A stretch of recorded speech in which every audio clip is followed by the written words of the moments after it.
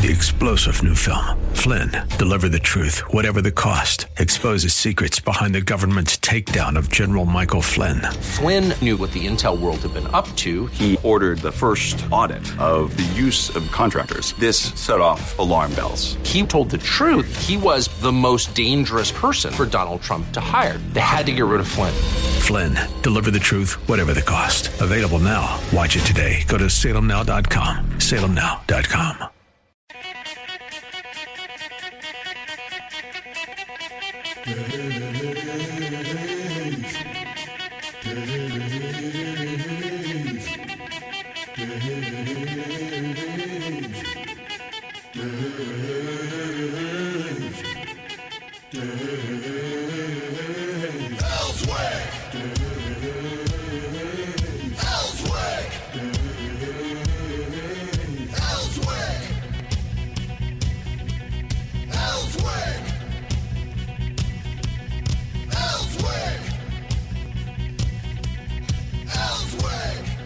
All right, let's get to a Thursday show. I got to tell you, as I was growing up, as a lot of you know, as I've given you a little of the history of Dave Elswick, I wasn't born in Arkansas nor raised here. I was raised Southern. My mother was from Louisville, Kentucky. My dad from Charleston, West Virginia. So I grew up with sweet tea, having cornbread and sugar and milk mixed together, and having that for a dessert, having eating, beans and eating fried bologna sandwiches. And yes, you have to cut the bologna in three different spots so it doesn't bowl up on you while it's in the frying pan. So there's, I grew up Southern, and I love the South, have always loved the South. And that's why I've been here for 23 years. Good to be here. But I grew up, I was born and grew up in Gary, Indiana. That is where I was born, The Music Man, Gary, Indiana, that whole song. 21 trombones, led the big parade, all of that. And here's what I'll tell you about Gary, Indiana. Gary, Indiana was a kind of a mecca in its day. It was a city right there on the lip of Lake Michigan, next to the steel mills. You had U.S. Steel, you had Inland, Bethlehem, and you had Youngstown Sheet and Tube. And it was a mecca for black businesses. My dad, we used to go over there, go shopping all the time, and it was fantastic. And then along came a president in the early 60s, was in the White House only because the president who had been duly elected had been assassinated, Lyndon Baines Johnson. And Lyndon Baines Johnson sold the American people on a thing called, the New Society. One of the lines out of the New Society was not to bend, spindle, or mutilate, because everything was done by Big Blue, the IBM computer. And he made some moves on welfare because he said he was going to end poverty in America. And we've got a special guest on today, William Allen, who's editor of a new book called The State of Black America. And he touches on, I don't think he touches specifically on Gary, but let me tell you what. You look at Tulsa, you look at Gary, Indiana, you look at a lot of different places, and black people have done very well in this country. Have there been white people that have tried to keep them under their thumb? Yes, they have. But the black folks have done a great job in persevering. And that's why, Martin Luther King was so important in preaching and teaching the things that he taught. So let's welcome William Allen with us. This is a man who is the resident scholar, the former chief operating officer of the Center for Urban Renewal and Education. And Mr. Allen, thanks for giving us the time today with this series of essays, The State of Black America. And this is from the Center for Urban Renewal and Education. How are you this morning? I am well, and good morning, Dave. It's wonderful to be with you, and I want to thank you for having me. And thank you for that marvelous monologue, that introduction to the book, which sums up a tremendously powerful story, which story is told in detail in the book. Yeah, it's really incredible to me. It hurts my heart because the black culture is an integral part of America. It really, really is. And they have done so well. And I grew up with black people and had great friends from that were black. And I don't understand Black Lives Matter and some of these other people that are around now. I got to believe that Dr. King wouldn't understand Black Lives Matter. What do you think about that? Well, I'll have to take you back to where you were before when you mentioned Lyndon Johnson. It was Lyndon Johnson in 1965 who made the statement, equal opportunity is not enough. Mm-hmm. When he made that statement, he was announcing to black communities all across America, you cannot do it. We have to do it for you. And it's that attitude that the government has to do it for us, or that non-blacks have to take care of black folk, that has injected really poison into the veins of American society. So our present situation, because that's what we're concerned with in the book, The Fate of Black America, is that we're bearing the burden of a poison injected into people's minds, into the communities. And therefore they have internalized the sense that America is not our home. America we don't have confidence in. Why? We don't have confidence in ourselves. We don't believe that we can thrive here. So people even forget that in the Tulsa massacre, the people who were massacred were not helpless, impotent individuals. They were entrepreneurs who were successful. Yes. In the darkest days of the country, I want to remind you of that and all of our listeners. We're talking about the period after slavery when enforced segregation had been put in place, Jim Crow, when lynching, open lynching, not hidden lynching where people had to hide and try to evade the law, but open lynching with the help of the law was pervasive, and where every effort was made legally to restrain the movement and improvement of black life. In that very period, we saw dramatic improvement, and we tell that story in the book. We saw what is called an upswing in the social science literature. We saw them achieve remarkable degrees of literacy, family formation, population growth. And these things all began to reverse as we approached the 1960s with a number of things. Lyndon Johnson was one of them. Targeted abortion in black communities, which turned back population growth, was another of them. And, of course, there was a leadership strata in the black community, and even Dr. King fell prey to this, that began to teach your victims, dependent victims, not agents who can do it for themselves. Yeah, Frederick Douglass, one of the great black American thinkers during the time of Abraham Lincoln. He and Lincoln had kind of a on-again, off-again relationship. Somebody asked him about, after the Emancipation Proclamation, what the government should do for black Americans, and he said, quote, get out of their way, unquote. That's exactly right. Leave us alone. Booker T. Washington made a similar statement. Leave us alone. Why? It's a simple thing, and I tell this in the book, Dave. From the mountaintop, you can't tell what's going on in the valley. It just looks like a mass to you. Down in the valley, there is ferment. There's broiling activity. There are people who are creative and who are doing things and who are going to climb that mountain one day. And so it's very important for the people at the mountaintop not to squelch the people in the valley. And Booker T. Washington was a valley philosopher. He wasn't a mountaintop philosopher the way W.E.B. Du Bois was, who looked for the talented 10. And that principle, that the people in the valley grow, that is the story of America. So Frederick Douglass and Ida B. Wells in 1893, when the Columbia Exposition was taking place in Chicago, said, you're keeping us out of this and you're making a big mistake because not only can we not tell our story, we can't tell your story. For we, since slavery, have demonstrated the strength and resilience of the United States, of the American heritage. That is still true. That's, we just don't hear these stories. We don't hear the way that you're explaining Black America. What is the state of Black America today? Let me just kind of really get going now in our interview.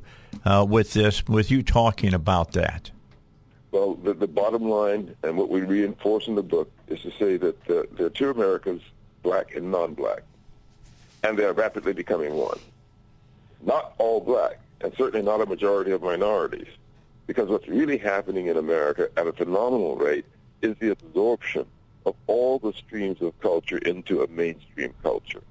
That is the present state. We are being absorbed into a mainstream culture. And the question for us today is, are we ready to play our role in that? Are we ready to show the patriotism to the country that can save the country, that can carry the country forward? So we think the most critical, the most important thing at this moment is to summon black patriotism. You know, the same publisher, Encounter Books, recently published a book before ours called Please Stop Helping Us by Jason Riley. And in many ways, I want people to think of this book as a sequel to that. Not that Riley has anything to do with it, but where he said, please stop helping us, we're saying, let us help you. Because we need to resurrect confidence in black communities and in America as a whole in black patriotism in order to see that America succeeds. It's amazing. Going to come back, going to talk for the rest of this half hour with William B. Allen. He has put this book together, The State of Black America. It's from the Center for Urban Renewal and Education. I've just started scratching the surface of it. It looks like it's going to be a wonderful read. I'm looking forward to, sitting down at night before I go to bed. An hour before I go to bed, I read every night. And that helps me get through a lot of books during the course of the year. But the state of black America is not what Black Lives Matter says. I'm just telling you that. That is not the truth. They're lying to you. Let's come back. We'll talk further with Mr. Allen here on the Dave Elswick Show. Pat Davis wants you to remind you that he can get you a big break on health insurance, 30, 50% off. He can help you with whatever provider that you have here in the nation. He can get you no copays. He can take care of deductibles. I mean, what good is it to have, a good priced piece of health insurance and you have a deductible of $8,000 to $10,000? How often are you going to be able to even scratch the surface to use your health insurance? It's no good to you at all. So talk to Pat about this. He's going to help you along with this. You just call him at 501-605-6935, and he'll help you out. Go to Your Health Plan Man. That's one word, yourhealthplanman.com. And here on this Thursday morning, we're talking with William B. Allen. He, from the Center for Urban Renewal and Education, new book out, series of essays, The State of Black America. I'm going to highly recommend that you read this book, that you get a hold of it, and learn some real history and learn about where Black America is today, and then what are the ideas to take it into the future. And those are the three tenets of this book, I do believe. So we talked a little bit about where is Black America today, Mr. Allen. How about telling us something about Black Americans and how they're faring in America today? I think the short answer to that question is that American blacks have moved steadily into the midstream, the middle class in the United States, and therefore have a more secure footing than ever before. But it is at the same time true that there's one fundamental inequality in our country that needs to be confronted, and that's the inequality between people who believe in themselves, who have an I can do it sense of agency, and who trust in self-government, and those who can't. And unfortunately, in American black communities, and we see this often even from pulpits, that sense of agency, that I can do it, this, I got this, is not present in the degree it should be because of the poison I spoke about earlier of dependent victimhood. That is a sense of inequality that needs to be overcome. But the others are questions that we have dealt with and are dealing with. Yes, it would be much better if we didn't target black communities with abortion. That means the population would return to the growth profile it had previously, and that the population would become stronger. But it's more important to understand that what's happening is we are seeing a society which is absorbing all of its elements like a great chemistry experiment. When you mix a solvent and a solute together, you get a solution that doesn't look like the solvent or the solute. It looks like something in between.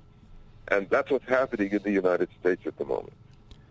Well, what do we do with the black community? Because Lyndon Baines Johnson, with his great society that he wanted to bring to America, which I argue wasn't such a great society after all, and I think we've seen that. It caused a whole lot of problems. One of the problems was it tore the black family apart, and you're still paying for that. That's certainly a big part of it. We know that the original welfare program, AFDC, was not actually designed for black communities. It was Roosevelt's in the era of the Depression. But it eventually came especially to bear heavily on black communities, so much so that people began to think that poverty meant being black. Well, that was never really true. In real numbers, there were always more poor people who were non-black than were black. But the fact is, we treated it as a black problem, and therefore, through the Great Society, we got right into the heart of black communities and disabled them from governing themselves. What do communities need? They need public safety. What do they need? They need economic opportunity. What do they need? They need cultural enrichment. What do they need? They need educational advancement.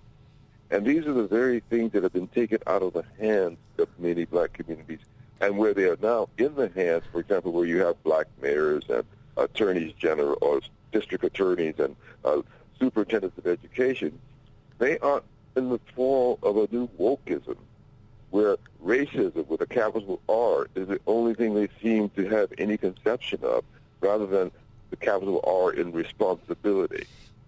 And so we can say going forward, we need to take apart this poisonous injection of racism into every aspect of American life. We don't have to deny that there are racists, Dave. We know there are racists, but there is no capital racism. There is no systemic racism. And the racists do not prevent the non-racists from being able to cure their own communities and to live lives and put an end to crime and to improve education. Let's talk about wokeism, because wokeism is like reading the book 1984 with a rewriting of American history completely. And they tell people lies, and they give them a completely different narrative. For instance, 1619 or CRT and a lot of other things that are in our school systems now. How do we turn those type of thoughts around? I mean, these are just falsehoods that are being taught. They are falsehoods. I got to tell you, I've got good news for you. Most people can see that they're falsehoods. Most people know that the United States founding was an affirmation of humanity, of the capability of human beings for self-government. Yes, originally there was a cancer in the United States. That cancer was called slavery. But that cancer was recognized, and it required radical surgery to remove it. But that radical surgery was performed. And now, better than 150 years further on, we can say we're in remission. That cancer is gone. But we've got to deal with the new cancer now. And the new cancer is the wokeism. And most people are seeing that it is a cancer, but we haven't figured out yet exactly whether we need chemotherapy or surgery in order to get rid of it. But we start that process with chemo. We start with the mildest treatment, and the chemo is education.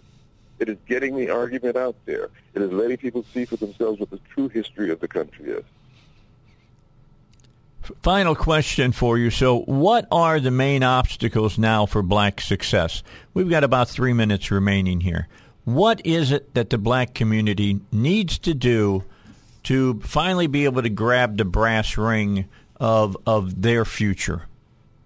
I think the single most important thing that is required today is a restoration of confidence throughout the entire country in black patriotism.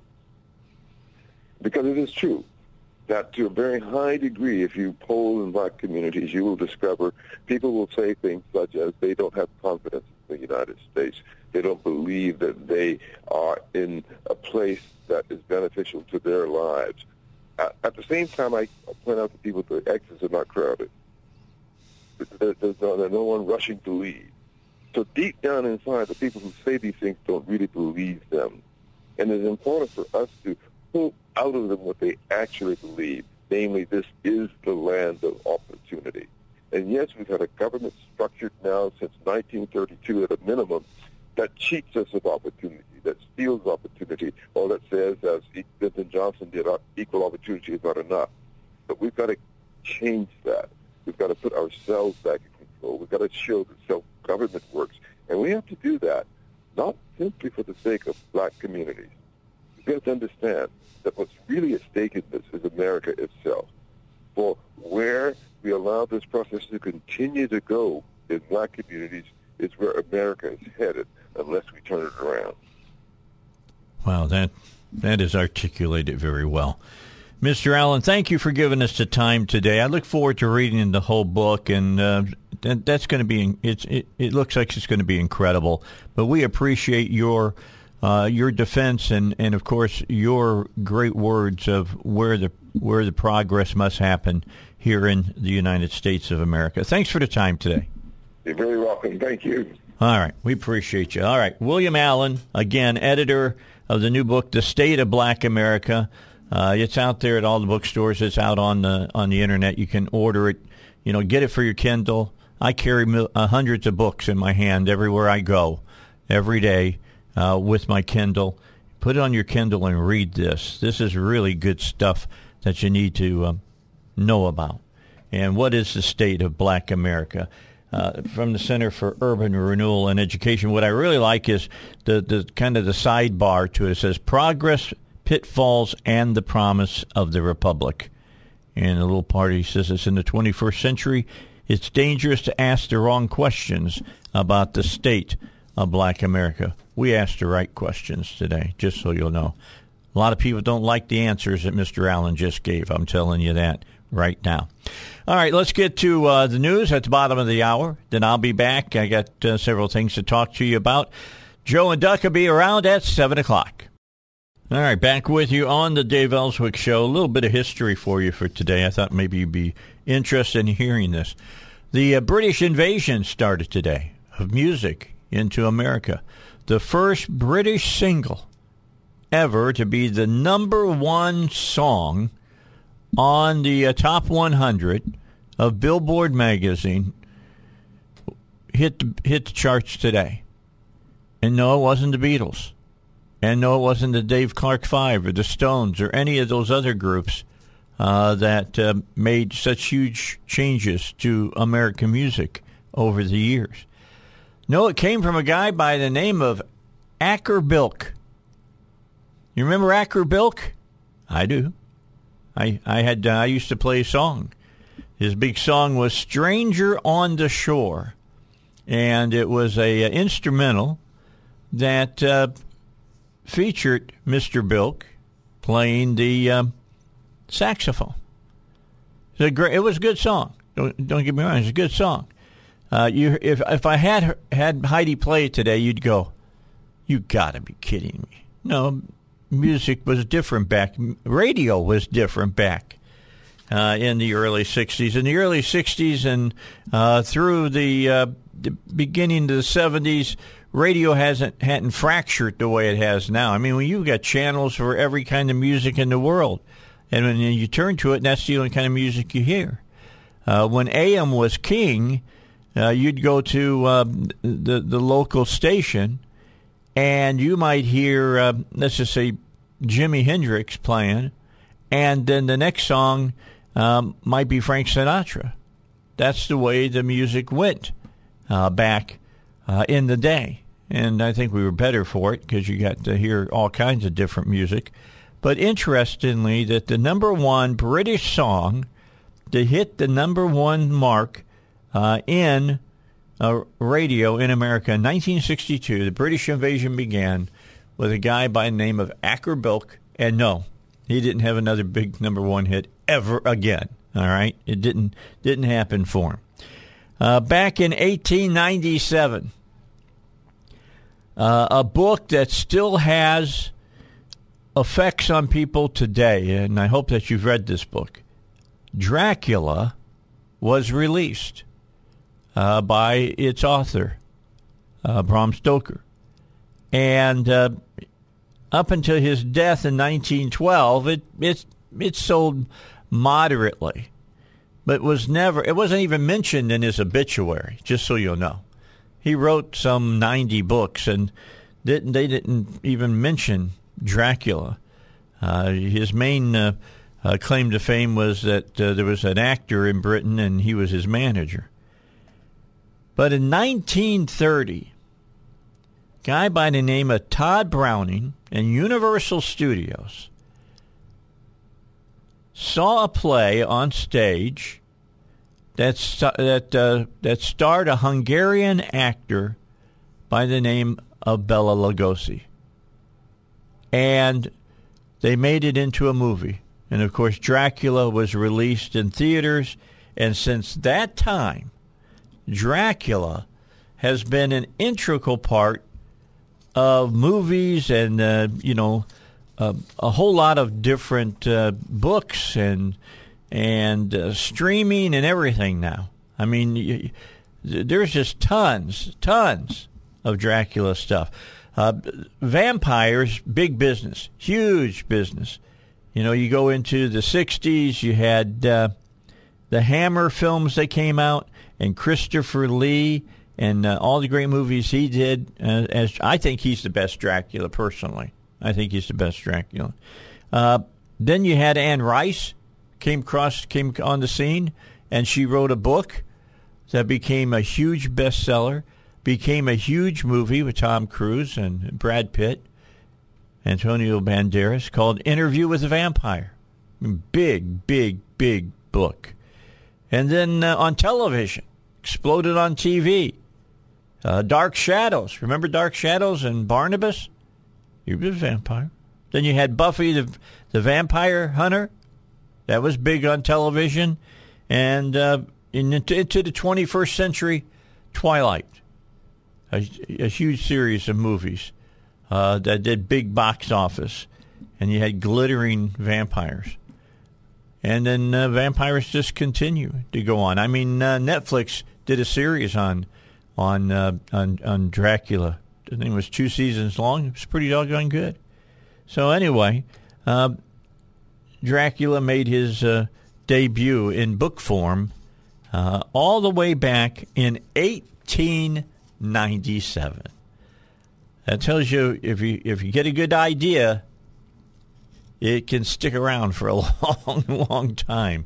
And I see more Dracula movies and more vampire movies to be made. Tell you what else I see. I don't see zombies ever disappearing as well. Zombies are going to be with us forever now, as far as the horror genre goes. They give it twists and turns and all the rest, but it's still just a huge part of movies and books that are out there, and that's the zombie genre that's out there.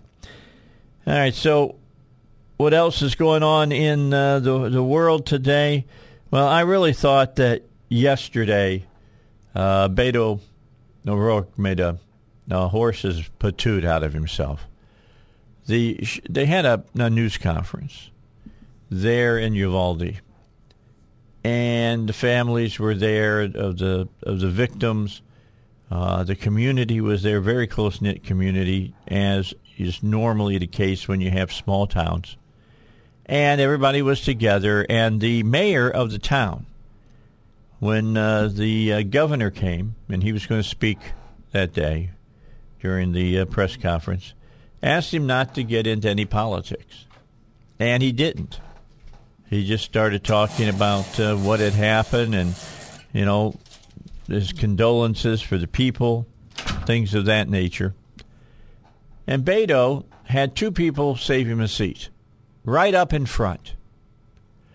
And he snuck in. If you watch the whole press conference, you'll see him sneak in and sit down. And then all of a sudden he pops up, and he took a situation that was about that community, about their kids that had been killed, and tried to make it about himself. And the people were not happy. The mayor, who is a Democrat, told him to get out of well, let me try to say it how he said. You're nothing but an SOB. Get out of here. Leave. And they escorted him from the room. I know that Biden is going to go down there. I highly recommend that he does not try to politicize this, because if he tries to politicize it, he'll wish that he had not. Energy Secretary Jennifer Granholm came out. She said, and what the president said just a couple of days ago. Remember, he talked about the incredible transition that was occurring, and goes to show, I think, that they're raising gas prices. The government is doing everything they can to shutter down oil and petroleum so that they can force prices up to try to move us into electric cars and all the rest, into green energy. And she said yesterday that soaring gas prices are a major reason why the U.S. economy must transition away from fossil fuels and towards green energy. Now, this is a false argument. The only reason we have skyrocketing gas prices. Now, a little bit of the problem is because of what Putin has done. I'm going to be one of the first people to say that, I'll admit it. But the main reason why our gas prices are gone up the way they have, we have a president that shut down pipelines. We got governors shutting down pipelines. We have the President of the United States making it difficult for the gas and oil industry to get out and drill and produce energy. You have a president that's talking to banks not to finance gas and oil companies. And we can go on and on. Now, if you put that kind of pressure on the gas and oil industry and they can't produce what they could produce, they have to produce less than what they're capable of, you will cause a shortage. And when you cause the shortage, supply and demand, when the supply goes down and demand is there and it's big, then prices go up. Has nothing to do about green energy, except that this is for these people that are, that worship at the altar of green energy, are trying to force us towards a green future quicker than we can go to it. I mean, Elon Musk, it would pay him gazillions of dollars if everybody went out and bought an electric car tomorrow and bought a Tesla or whatever. And he's made it very clear to the President of the United States that's not how the future is going to come. You don't have the infrastructure for electric cars. You don't have a lot of things for electric cars. You don't know how you're going to get rid of the batteries. You don't know how a lot of things have got to go. And nobody's talking about all of that. And if you force us into it earlier than when we're able and capable to support it, you think you got an energy shortage now because gasoline's expensive? Wait till you see your electric bill when it goes up because you plug in your car at home. She was speaking to reporters during a press conference in Golden, Colorado. They announced a $38 million investment by the Department of Energy to decarbonize its national laboratories. And she said that continuing concern about rising prices at the pump was an exclamation point on the need to accelerate the transition away from fossil fuels. No, we don't have to have an exclamation point there by doing it that way. All you're going to do is cause all kinds of problems for the American consumer. Hey, don't forget about PI Roofing. PI Roofing wants to take good care of your roof for you. If you didn't have damage during the hailstorm that came through here a few weeks ago, you may still, maybe in 15, 17 years since you had a new roof put on, maybe you need to have your roof checked and make sure that it's good for you to get it fixed. You may not have to tear the wood off the top of the building, but you may need some new shingles, need some new felt, and PI Roofing can tell you everything that you need to get a roof onto your home that will not leak. If you've noticed some discoloration on your ceiling or on your wall, or you've seen a little water at the bottom at the baseboards, could be you have a leak, need to find it. PI Roofing can do that for you. All you got to do is call them, same way I do. The only people that walk on my roof is PI Roofing. 501. You give them a call at their phone number, 501-707-3551, or visit them online, piroofing.com. Hey, you may be thinking about a security system for your home. Let me highly recommend ICU Protection. This is who I've chosen. Billy Mack, his people came out to my house a couple of weeks ago. I've got the system in my house now. Got a couple of cameras. All of my windows and doors have the sensors on it. So if somebody opens a door or a window and it's armed, gives them about 30 seconds, and then all heck's going to break loose, and I'll be notified, and the police will be notified that there's somebody that's there that should not be there. Billy Mack knows that you like these cameras. He's got the best cameras that you can get, 1080p cameras. They are clear. You can see everything. I saw that I had somebody on my driveway at about 2:35 this morning. It was a squirrel out partying late at night out on my driveway, running around in circles, acting a fool. I don't know. Worries me sometimes when I see that. I wonder where they're having the party at. But the bottom line, it turned on the system, and I could see what was going on. And now I know I got partying squirrels somewhere out in my yard somewhere.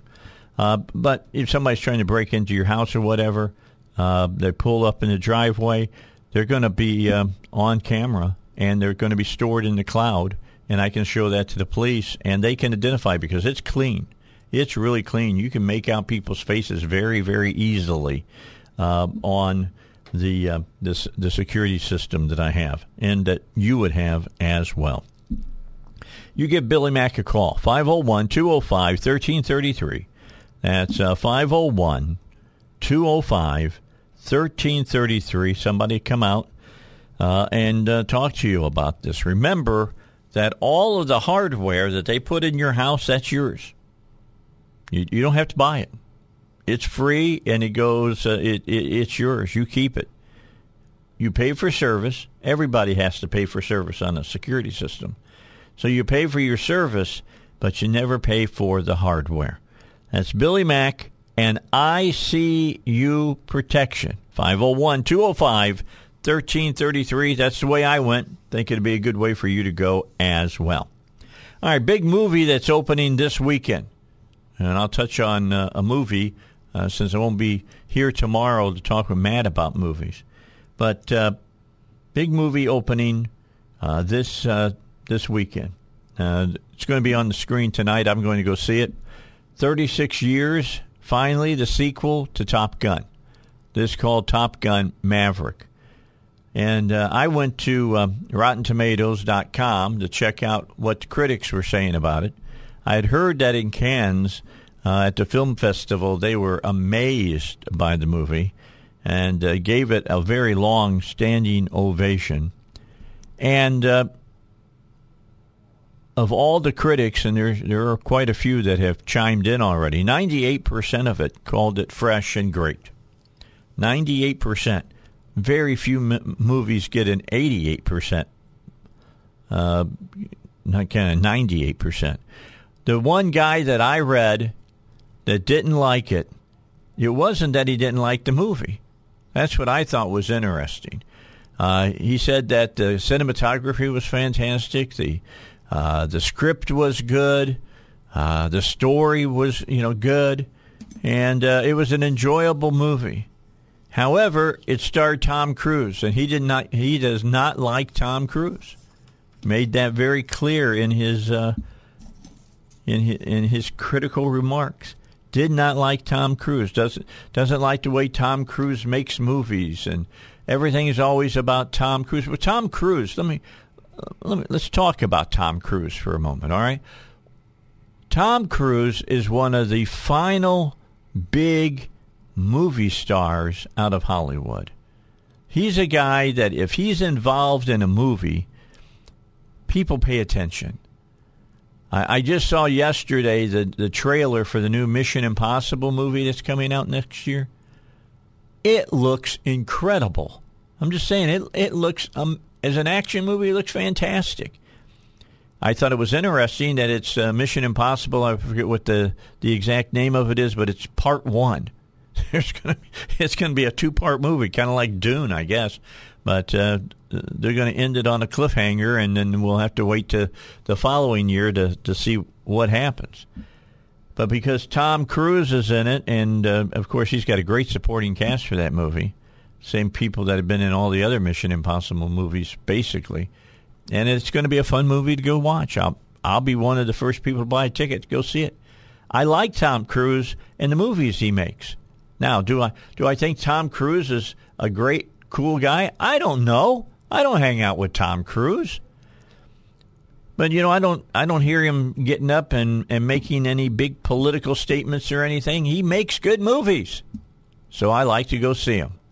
And the other thing that this guy didn't like, he didn't like the militarism of Top Gun.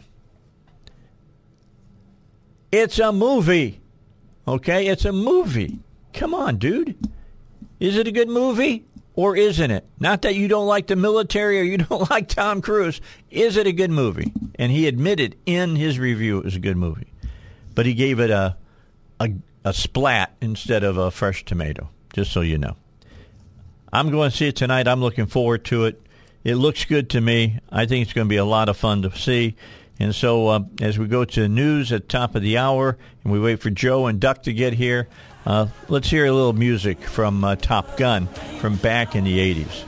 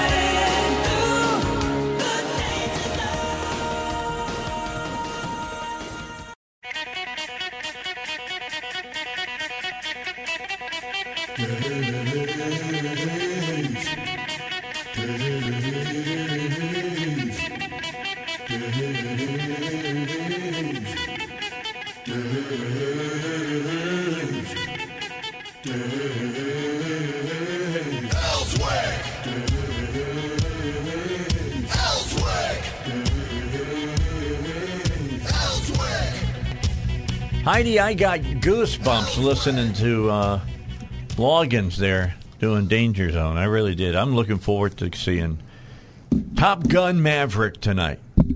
All right. That's going to be fun. Did you guys go? Both of you have seen Top Gun, right? Yeah, sure. Did you go to the movies to see it? No. You didn't go see it at the big screen? No. All right. Did Susan like the volleyball scene? I don't know, probably. Most women love the volleyball scene. They really, really do.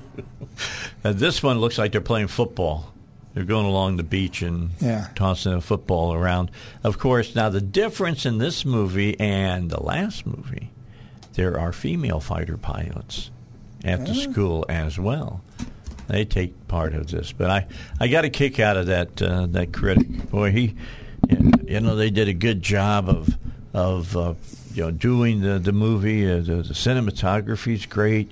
Not using CGI special effects, but Cruise, flew his own plane, but they had the cameras in the cockpit, and they had to have special classes for the actors and actresses about how to look at the cameras and stuff so that they could film it as a pilot would, be under those kinds of G's and all of that. And this guy didn't like it because he hated the military and he hated Tom Cruise.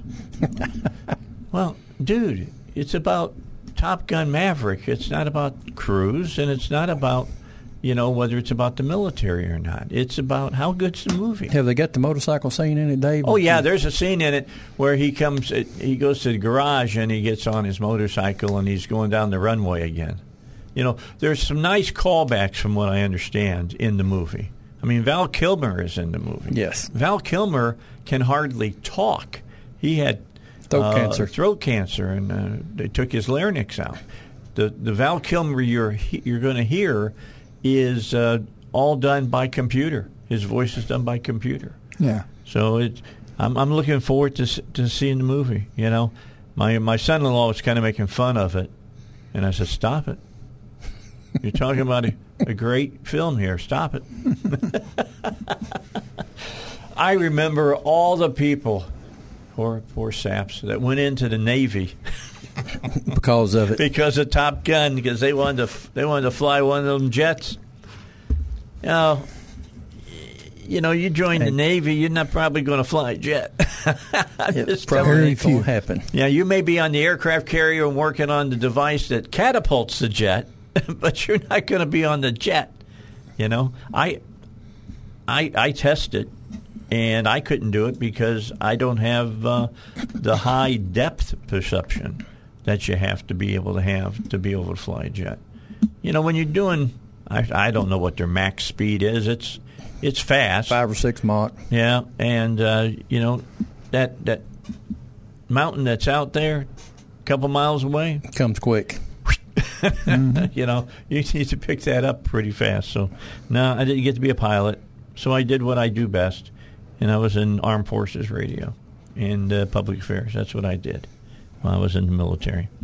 So anyway, let's move on. Got Joe, got Duck here. It's good to see Duck. Yeah, it is. He was over here showing off his scar.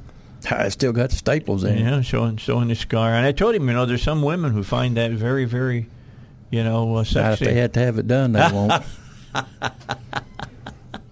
Yeah, you should go. You're going to want to go see that new movie that's coming out. That's about people altering their bodies in ways.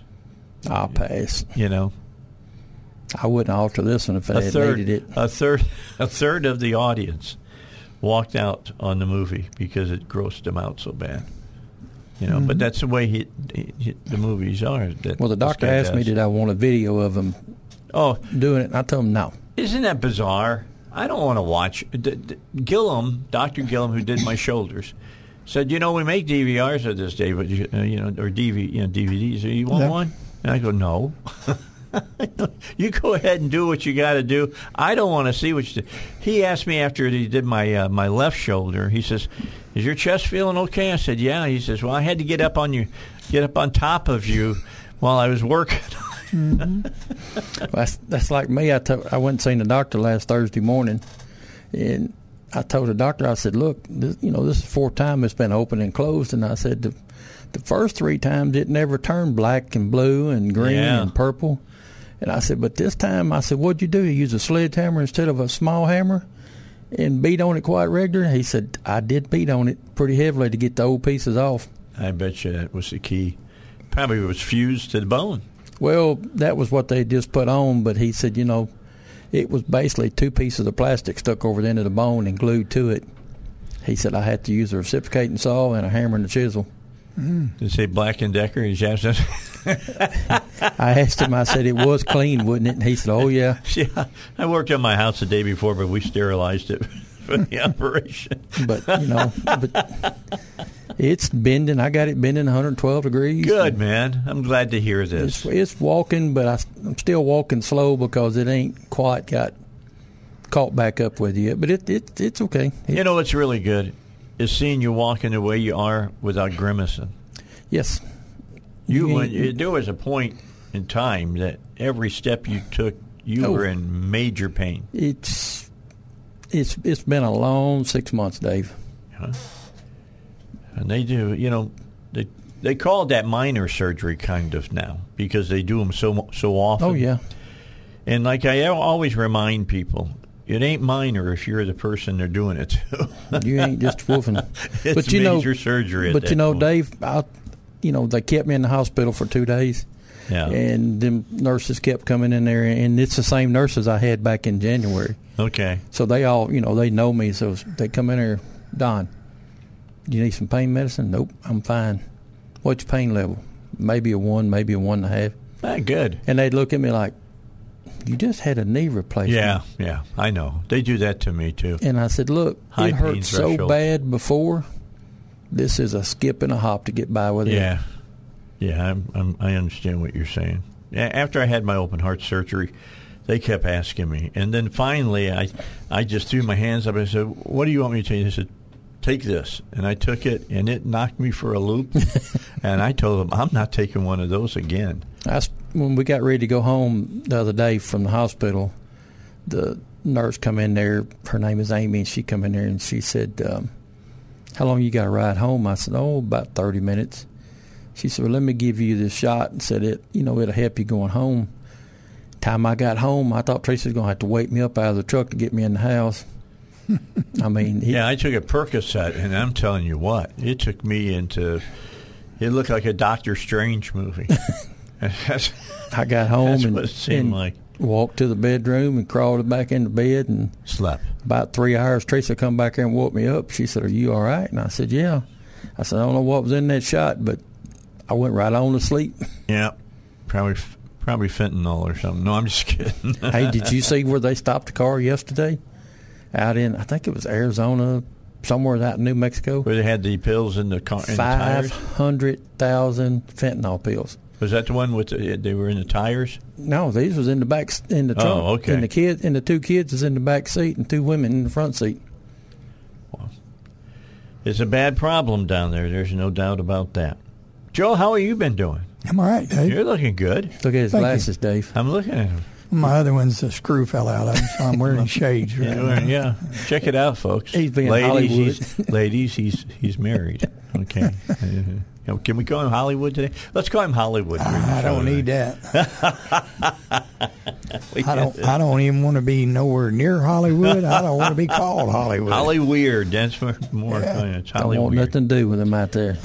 All right, let's start off with the 2013 Chevy Cruze, shall we? 4-cylinder, 1.8 liter. Joseph says, what will a shop charge to replace a front axle seal, parts, and labor? It's about $200, ain't it, Doug? Yeah, $200 to $300 tax and all. Yeah, you're going to have to do that once in a while on your car. I've got a pop in the front on my car, and Joe can't figure out what it is. I mean, he's been looking for a long time, haven't you?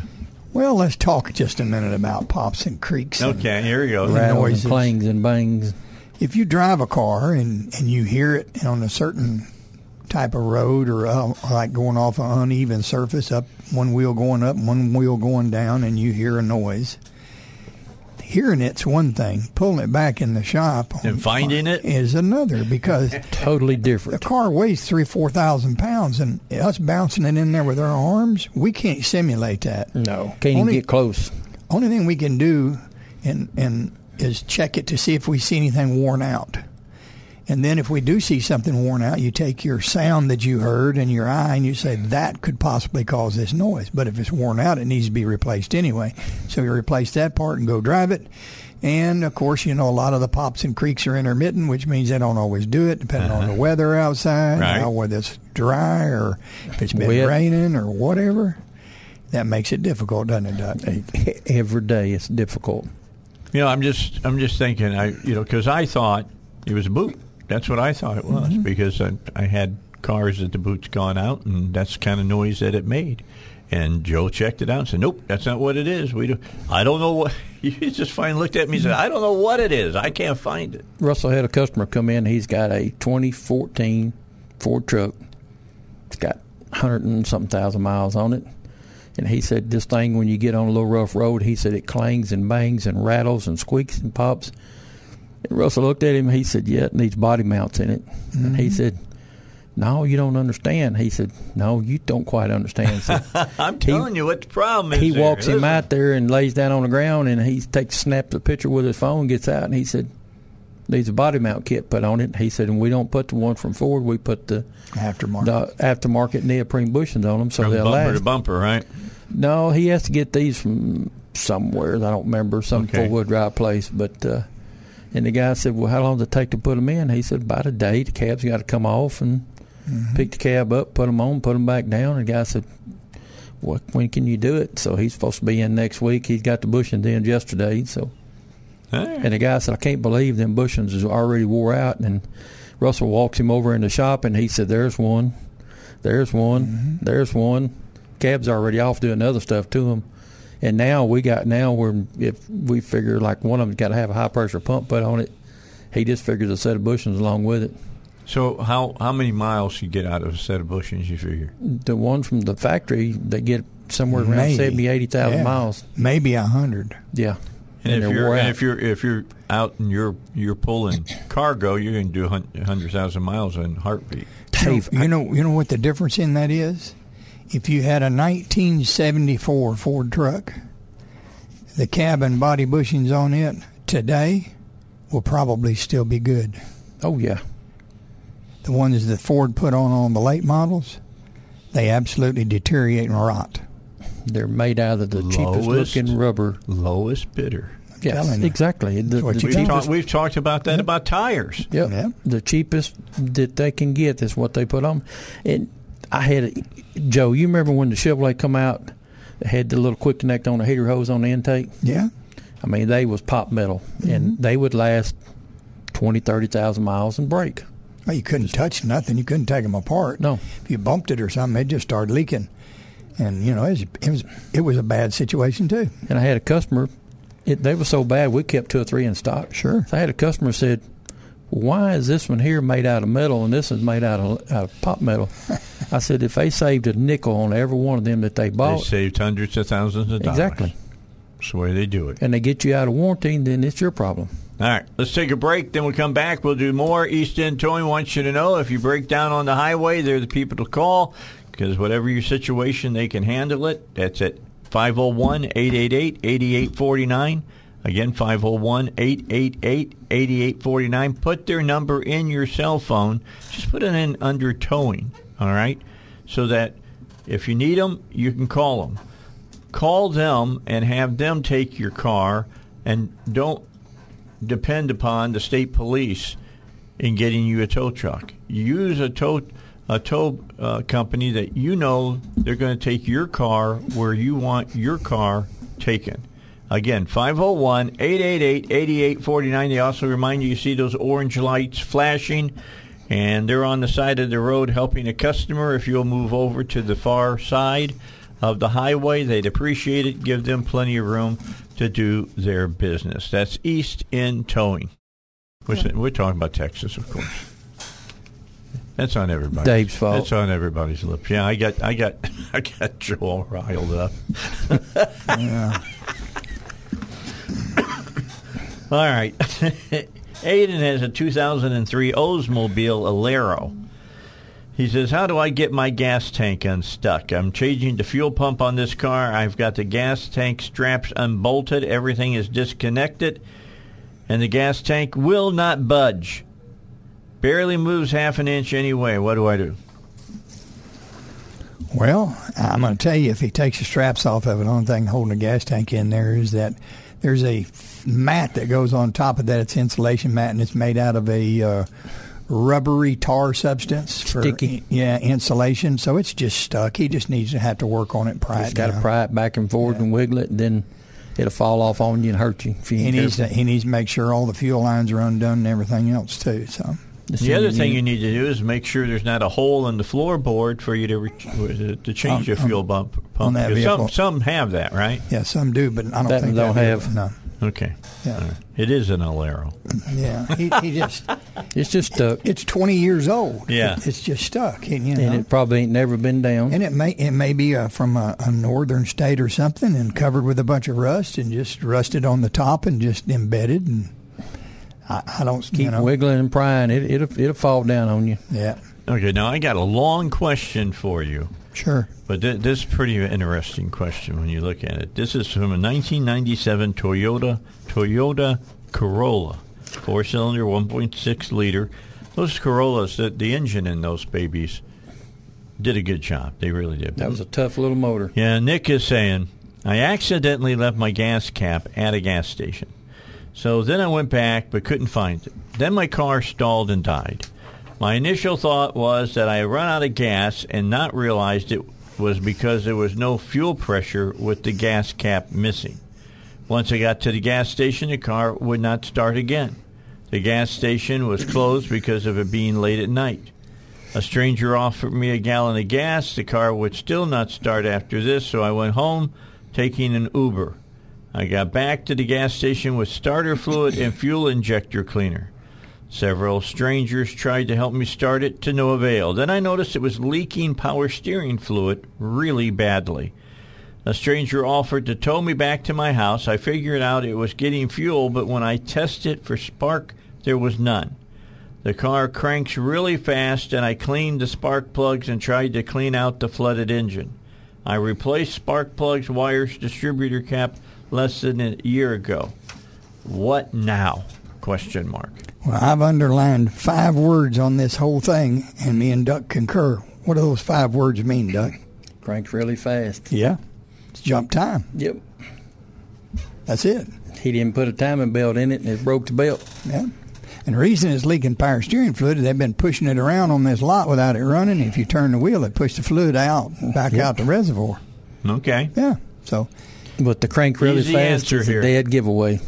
And just because he went back to the station, that ain't had nothing to do. When he turned it off, when he got out looking for his gas cap, that's probably when it jumped time. When it stripped the belt. You hit the key again, and it jerks slack out of that belt, and boom, it jumps time, and then it's not running no more.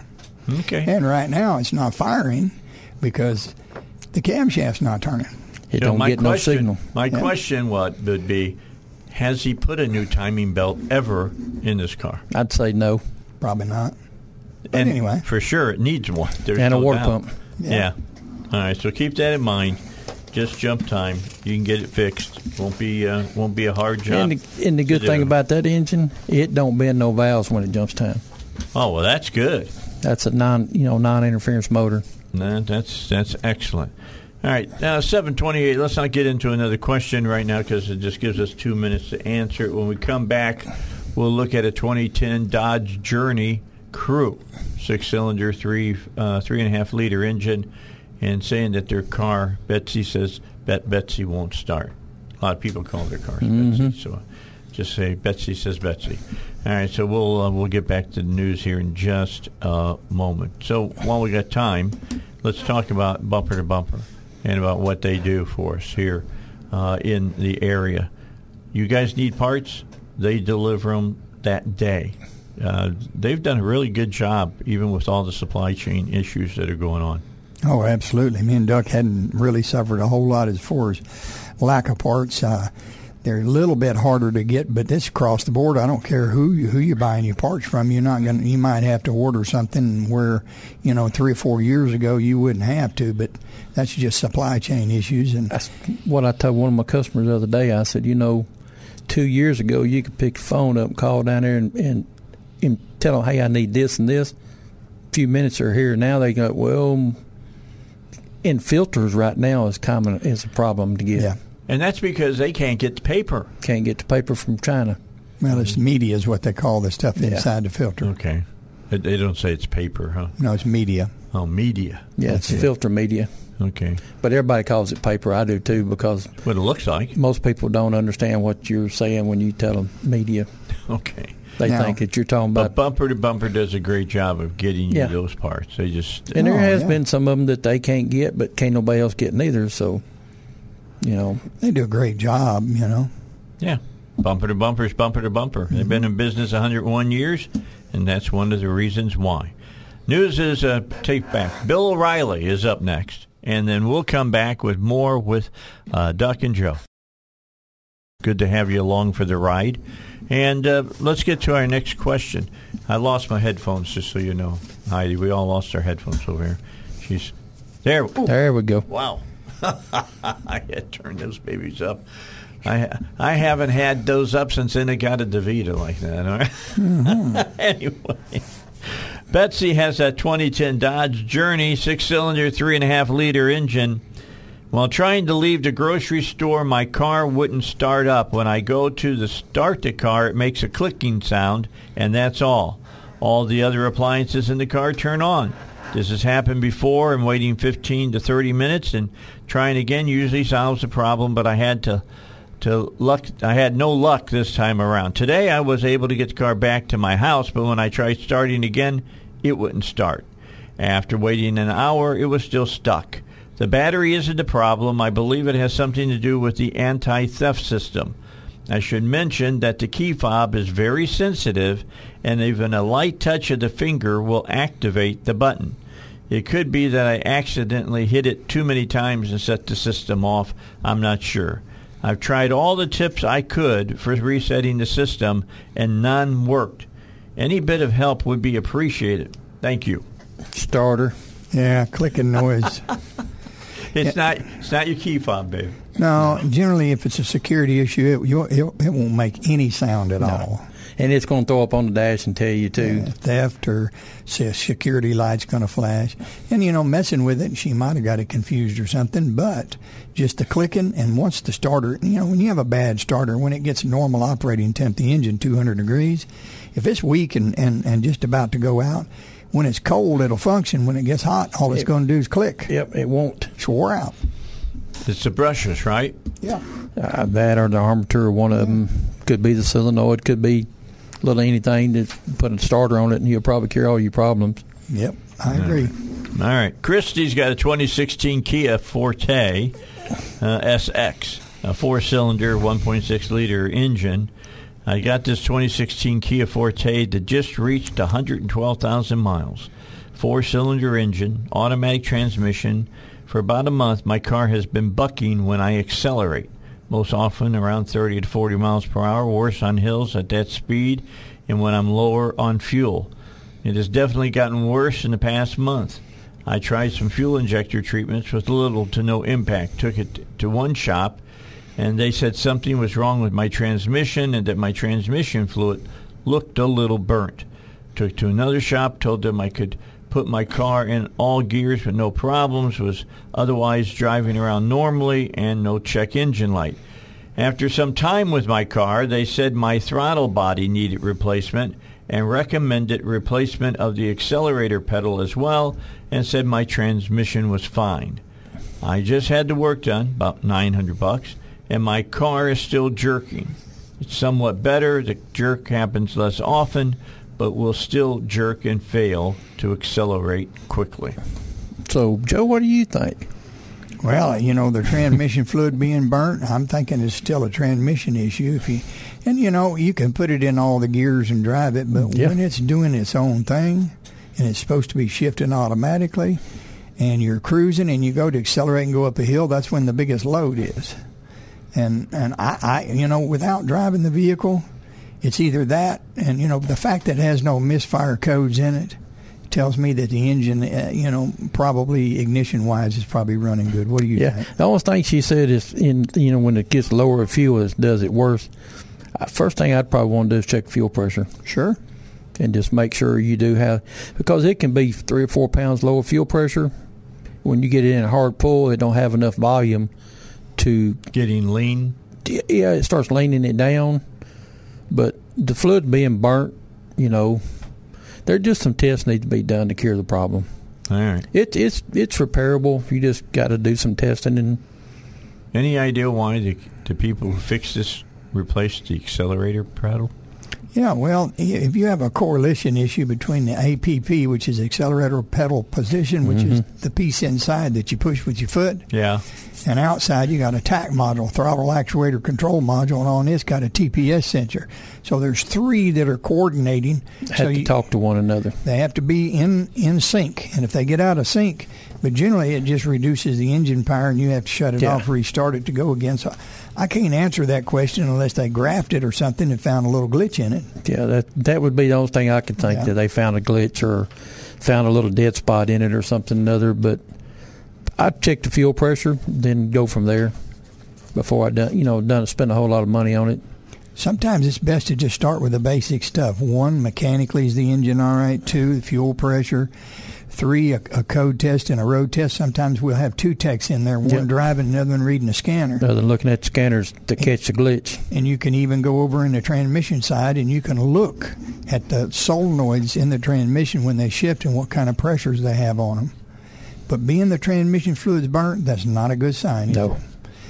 And the fact that it does it when it's low on fuel is, like Duck says, it could be a fuel-related issue. Got 2 or 3 things to check here to find out. All right. Get it over to your bumper-to-bumper certified service center. Let them check it out. Tish has a 2009 Subaru Outback 2.5i Limited 4-cylinder 2.5-liter engine on it.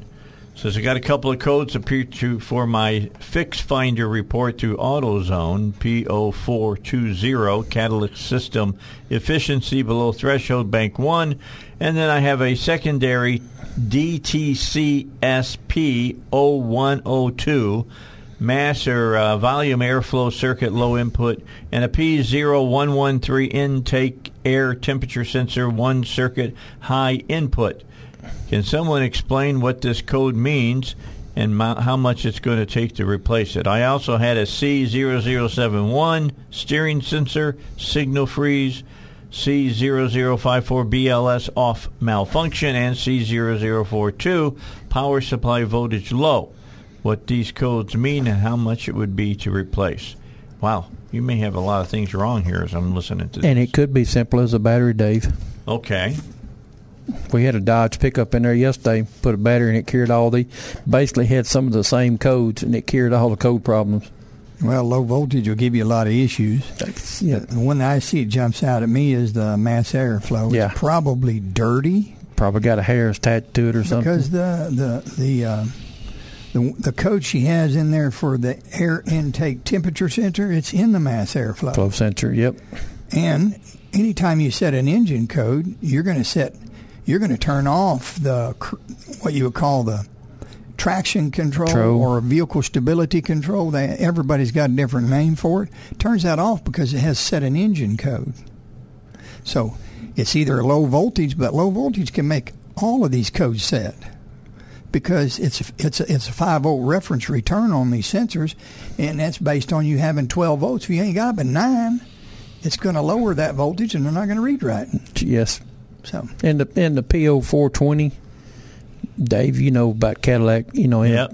And it's possibility that it's all due to one problem, And it's cascading through. Yeah, and it's shutting stuff off because it's trying to keep the voltage up. So, like I say, I'd check the battery, and go from there. You're going to have to you're going to have to test the charging system and the battery and fix that if there's an issue with it first, and then clear these out and go drive it and see what you got.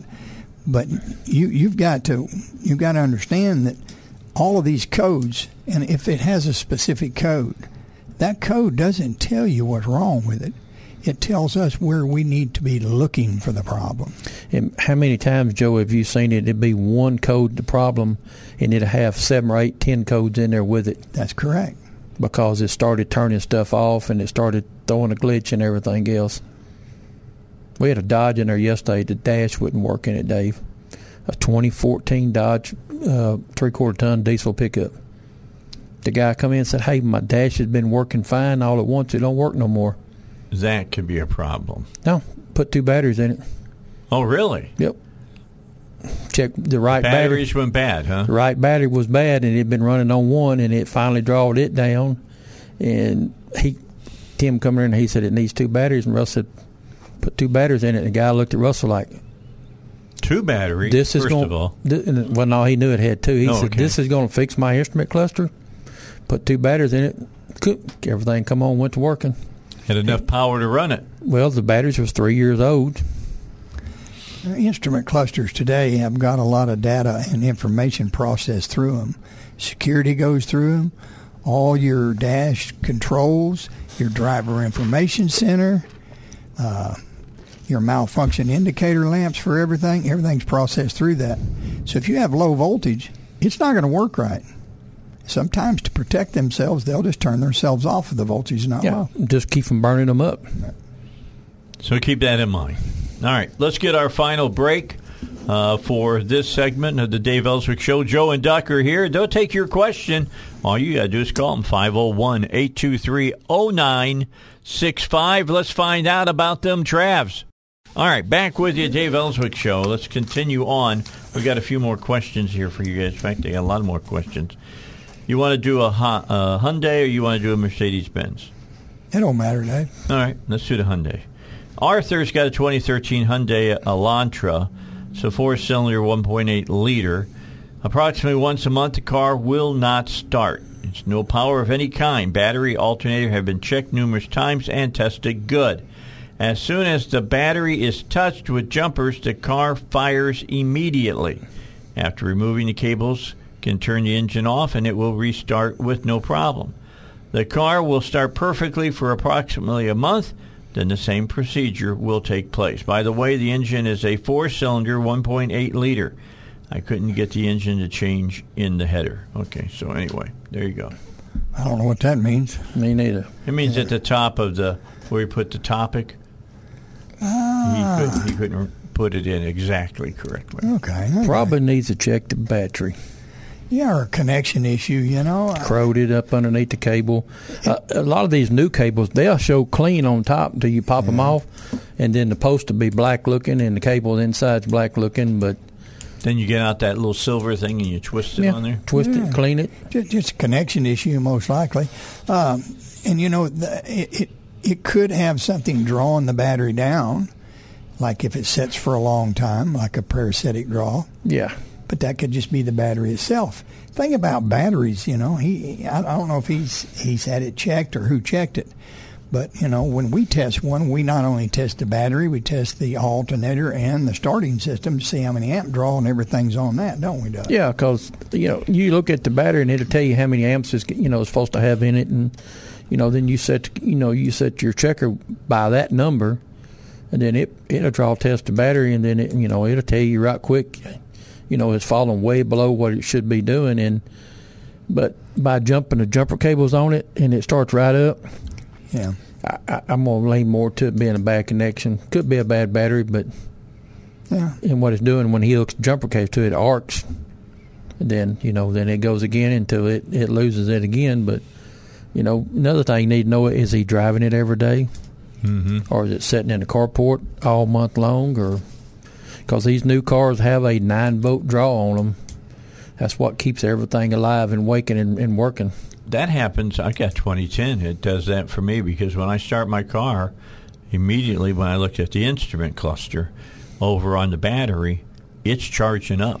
Mm-hmm. Because it's been drawing on it all night long. Yeah, and then as soon as it gets charged up, the alternator, the computer tells it, okay, I don't need very much now. Just back it off, and that's why you see nowadays alternators run forever, don't they, Joe? Well, they do. A lot of them do because they're computer controlled, and it doesn't actually charge all the time anymore. If you're driving down the road and you got the windows down and you ain't got nothing on in the car, the alternator probably doesn't put out anything until the battery requires it to be charged, and then the alternator will come on and charge it. If you had everything on in there, it would be charging more than if you had nothing on. And that's free fuel economy, right, Doug? Yes. Because the less draw you got on there, that's why all these new cars have electric fans on them. Because a fan on the front of the engine draws like 6 or 7 horsepower to pull it. Really? Yes. Oh, to have a belt on it. Yeah, to have the fan on the fan. Right. Have the fan bolted onto the motor, and that's why they went to the electric fans, because they don't pull no horsepower. Makes sense. Yeah, it doesn't lug the engine down as much. It turns. That's why you have 0.10, 0.16 oil. Yeah. There's less friction in the engine because the oil is thinner, and it's easier for the crankshaft to splash around in it. Keep that in mind. So my wife, she was cafe standards. She was on the internet, or on Facebook. I don't remember which one. I don't mess with it, so I don't. But showed this guy standing at his fuel thing. If you want your car to get 40 more miles per gallon, pour this basically water in your fuel tank. And she looked at me and she said, "Is that true?" I said, "Teresa, don't you think if that was true, every car manufactured in the world would be pouring it in there so they can meet the EPA standards?" I don't know why people don't think about that. Well, you have to understand, when your car was built, there was probably 150 to 200 guys running around in lab coats. Yes. To determine how do we build this car to get the most fuel economy out of it we can. And I'm going to tell you, electrolysis and hydrogen gas does not work. It costs more to generate that than what you get out of it. So if anybody tries to sell you that and put it on your car, no, you're wasting your money. Yeah, and we've proven that. Yes. I mean, I had Duck put one of those devices on my car, supposedly produced hydrogen gas, and it never worked. I've let my car be used in all kinds of experiments. I still got it. Oh, do you? It's in the box, and I've had a few people come ask me, "Hold on 1 minute, I'll be right back."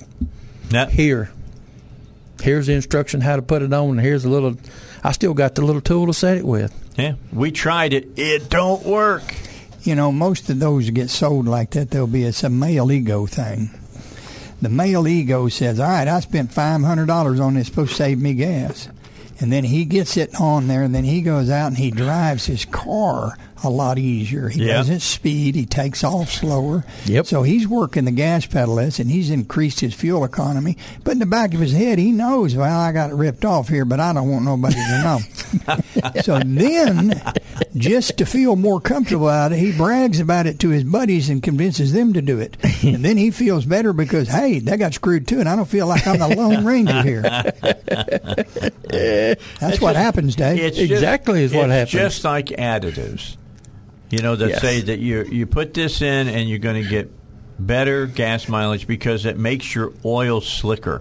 Yeah, you can't do that if you put oil additive. We've proven that wrong too. In fact, I stopped advertising a product because I understand we didn't do it. Yep. All right, Keith has a 2001 Mercedes-Benz, an SLK 230 compressor, 4-cylinder, 2.3 liter. AC temperature change is slow going from hot to cold. Got this 2001, and the AC switches from hot to cold very slowly. When it is on cold, it is very cold, and as I move it to hot, the temperature gets hot. Well, that makes sense. The problem is when I switch it back to cold, it will take a few minutes to get back to the cold temperature. I've cleaned the something valve, and I don't hear any clicking or thumping noises when changing the temperature. It is dual climate control, and it is occurring on both sides. It is slightly low on Freon. And if you have your AC on and you go over to full hot, it's going to turn hot real quick. The heat will always overcome the cold air. And then if you switch it back, as the doors move back, you actually, on 01 Mercedes, that's got a hot water valve on, it actually shuts off the water going through the heater core. And as the heater core cools off, the AC will come back. If it doesn't happen as slow as he's talking about, I think it's moderately low on Freon, and the AC is really not performing. It's working hard to get it back to where it was at. That's correct. I like when it is on cold, it is very cold, and as I move it to hot, the temperature gets hot. No kidding. Yeah, and it just takes a while to cool the heater core back off. I mean, seriously, but that's just stating the obvious. I mean, for goodness sake. All right, we got 3 minutes. That's like this pan. Stop there. Don't touch this pan because it's hot. Yeah, I mean that's funny. Turn on the burner. If there's a flame, it's hot. You know, just know. All right. Anyway, that's all the time we got, guys. Okay. Good having Joe here. It's good having Duck. Duck, tell them where you're at. 1511 Air Lane Drive, Benton, Arkansas, 501-778-2886. Talk to Russell or Blake or Ashley, and they'll get you took care of. But I just want you to know if it's anything very big, you're going to be waiting. I'm 2 weeks out. All right.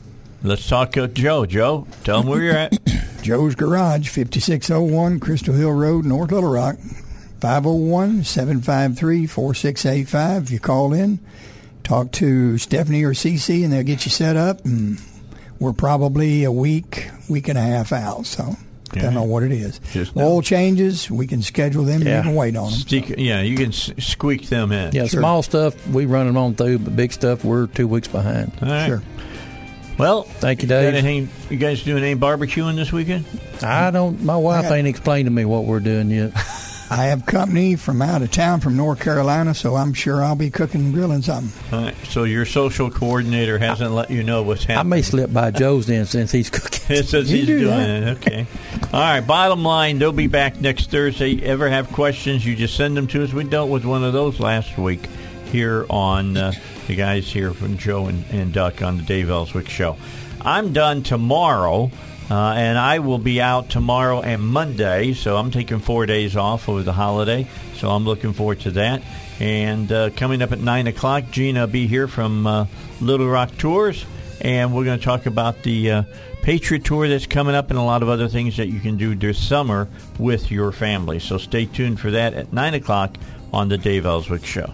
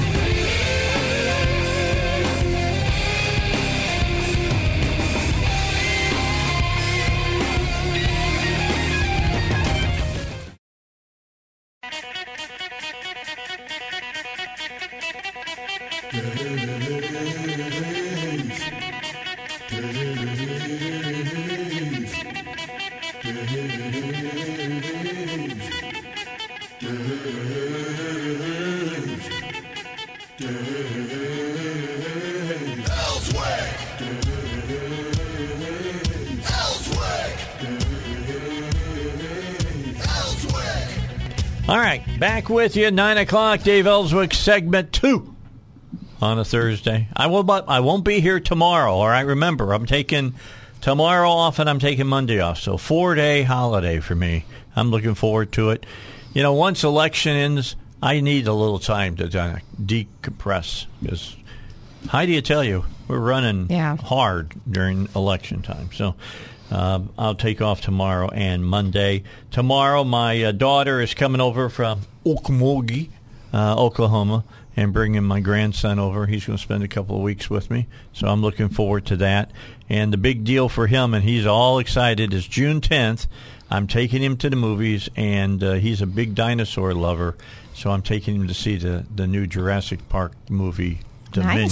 I love the Jurassic Park So we're going to do that. Tonight, though, I go see Tom Cruise as Maverick in Top Gun 2. And you know, Kelly McGillis is not in it. No. Have you seen Kelly McGillis? That's what they're saying. She has not aged well. Well, you know, she's in North Carolina. I don't know the story. I read about it, and she said, and she was like, I'm not surprised they didn't invite me back. But she didn't even get invited to the premiere of the new one. She aged like Bridget Bardot.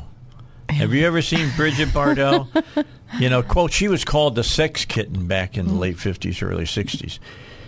She looks like a cat that was beat up, got dumped in the bathtub, and hung up to dry. But you have to admit, wouldn't it be fun, though, to have her back? It would be such a mismatch in Hollywood terms. I agree. Have her in the movie. People are going to see, how is this chemistry going to work? I think that it would make an interesting twist to this. Well, it's going to be interesting in that the love interest for Tom Cruise in Top Gun 2 is, of course, Connolly. She's in it. Yes. But she's playing the part of... Remember when they're in the cafe in Top Gun and they're talking about... And Kelly McGinnis comes in and she's talking to Meg Ryan. Yes. And she's talking about, you've really got his heart. He's in love with you. There's only one girl that he was ever been in love with, and it was the commander's daughter.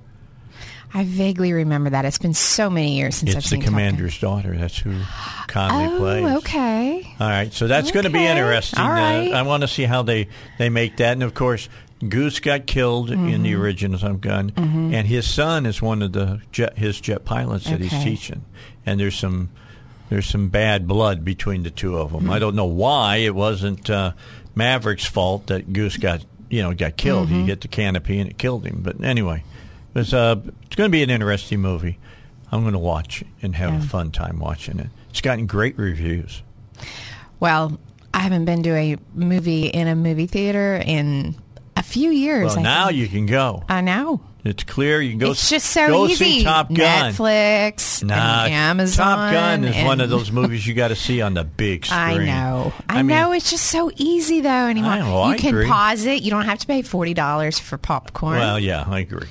I agree with that. I do love watching it on the big screen. Oh, the don't sound get me system? wrong. I can't even believe that. Thousands of watts of sound. I love it. No, I love it too. It's just so easy to watch from the home theater. That voice is Gina. You know Gina. She's been part of my show for years.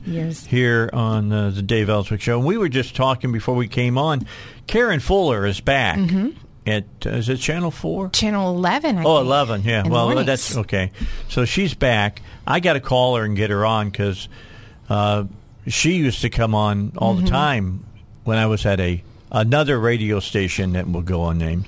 But, she threw my baby shower when I had Presley. She hosted my baby shower, and now Presley is almost out of college. So that's just... She is a smart woman, very articulate, and a good reporter. Yeah. I mean, really, really was. Went on to Kansas City and did good work up there. I'm just trying to think of some of the different women that have been in broadcasting. It was her. Who was the one that went to Washington, went to Seattle? And Dawn Scott went to Seattle for a little Dawn bit. Scott, and then she had that bad thing happen to her with the naked guy. Yeah. All right. and then to back up here in Little Rock. And I was talking to you. Somebody out there call me, 823-0965, 501-823-0965. Who was the female anchor? I think it was Channel 16. Who was the guy was, and I can't think of his name right now either, was Mormon. And they didn't get along because she was kind of much more open-minded or whatever, and he wasn't. And but they were good on the air. They were good on the air, but I heard that there was clashes behind the scenes. But and I can't think what her name is. If you can remember who was that person, because she moved on too. We have sent some very good journalists up the ladder from this market. Yeah. As far as that's concerned. Kate Sullivan, she went to New York, then Chicago. Now she's hosting a dining series on PBS. Oh, really? Did you know that? No, I did not. Yeah. If she got to work in Chicago, that's my home. Yeah. I worked at WMAQ for years, and I loved it up there. I still love it up there. I grew... Not to live, okay? I'll be honest here. I could only imagine if I was doing talk in Chicago now with Lightfoot as mayor. Oh gosh! Oh my! You would be canceled. Yes, I would be. You wouldn't make it 5 minutes. They would have lit my station on fire by now. Oh, just to be honest. All right, get away from that. Okay. I'm chasing a rabbit like I like to do. That's when people ask me what's your talk show all about, Dave, and I say it's like Jerry Seinfeld. It's like it's a flow of it's a flow of consciousness, and we just start talking about whatever comes up, and it's always fun to do it that way. And I like having Gina on because she's real good at that. Oh, Some people aren't good at that. It's got to be all. I won't name the person, but he had to be totally scripted. If he wasn't scripted, he couldn't do it. It's just the way it was. But and people with TV background, it's really tough for them. Yeah, to do radio. I loved radio more than TV. I loved it. when I co-hosted radio. A little bit more freedom involved. Yes. It wasn't, TV was a little more scripted. You have to turn in a script of what you're going to say if you don't know how. I mean, sometimes, but I loved going live when it was like, oh, send live and there's no script and just start talking. That was my favorite thing to do, which is why I think I liked radio better than TV. Yeah, probably so. I got in it. I love radio. I really do. It's instead of a vocation, it's an avocation for me. I mean, I just love it. I mean, to be honest, I could retire if I wanted to. I don't want to. No, it's fun. I like what I'm doing. Yeah. I mean, why not keep doing what you love doing? Yep. I don't go to work any day I go to work. I always tell my kids, if you do what you love, you'll never work a day in your life. And it's true. It's very now. There's some days you go to work and it's work. I mean, you got to know it's the way it is. All right, I asked Gina to come on because we're filling up the first bus almost completely now for the Patriot Tour, and I wanted to make sure that you knew about it and that you were aware of it, because we just played, commercials about it. It's not like that I've been really talking about it on the air. So I wanted to spend some more time specifically talking about this trip, because it's going to be a fantastic trip, and the money is right. And look, you can get out and you can travel again and have a good time. And meet great people. Yeah, a lot of great people. Good people. And I've had a lot of people salt of recently. The earth people. They really are. And I have, and one of the most rewarding things is I often have folks who call and they say, I've lost my spouse. This happened a lot here lately. And they say, I've been stuck in the home. I've lost my spouse. We always used to travel together, and I just want to get out there again, but I don't really have anybody to travel with. This is the perfect opportunity for you, because you're not traveling alone. You're traveling with a group of people on a motor coach. And they will embrace you. They do, and you will leave with, it's just more than it's more than a vacation. It is lifelong friendships developing, travel companions developing. I've had folks who have I've had people meet and the next thing I know, when they're on the tour, they're married. Yeah, that's happened. So that's happened as well. But the true value, really, the salt of the earth people who are on our trips, and this is a themed tour that Dave and I put together, and it's the Faith, Freedom, and Founding Fathers Tour, and it encompasses all of those things. All right. You keep your thoughts, and then we'll come back. We'll tell you all about it. You're going to want to be part of it, especially if you like to go up to Branson to Sight and Sound. We're going to go to Sight and Sound, but we're going to go to it in Pennsylvania, where it originated at, Sight and Sound. And we'll tell you the show that you're going to get to see, which is going to be a year early from when you get to see it in Branson. So that's all coming up here on the Dave Elswick Show as we continue, as I talk with Gina here. And I'm thinking about, let me talk to you about David Lucas. Because David Lucas, I threw away my paper, so that you just know, Heidi. I threw away my paper that said the things I'm supposed to talk about. David Lucas Financial wants you to know that they can teach you how to invest in silver and gold. A lot of people are looking at that because of why? Inflation. Inflation is eating at your nest egg as we speak. It's making it less and less. One of my favorite memes I saw the other day was one of President Biden saying the 87 cents stops here. Okay, Truman had the buck stops here. Well, it's only worth 87 cents now. So it's the 87 cents stops here for Joe Biden. So how do you renegotiate what you're saving so that you can protect it? Well, you might want to have some precious metals in your nest egg. And they'll teach you how to do this, because it's not just like buying a stock or a bond or whatever. If you'll call them at 501-222-3315, that's 501-222-3315.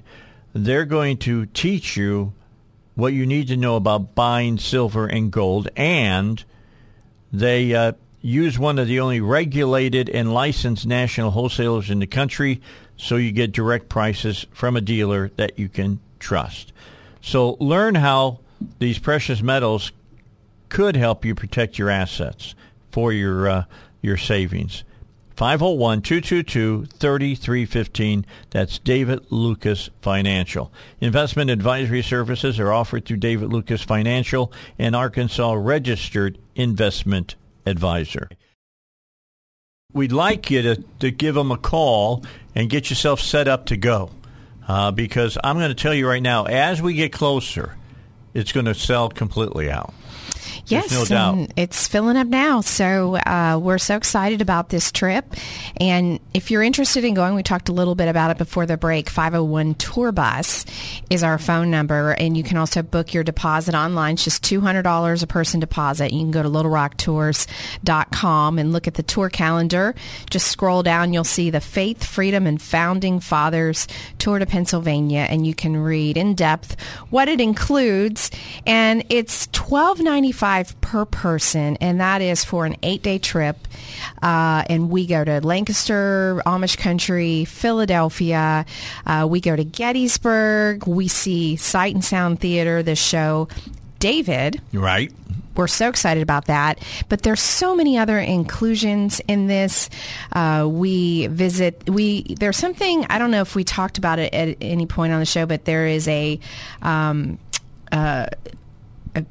part of the faith portion of this is we go to the Bible Tabernacle, and it's a multimedia experience in Amish country. Yeah, we've mentioned it, but we've never talked about it. Right. So you join the Hebrew people on their journey with God and experiencing a full-scale reproduction of the tabernacle in the wilderness as described in Hebrew scriptures, from the eastern gate of the courtyard to the Ark of the Covenant. And there's a 35-minute multimedia presentation, and it immerses you back to the ancient world. And it's, now, this is Solomon's temple, right? Yes. Okay. And a lot of churches love to visit this attraction in Amish country.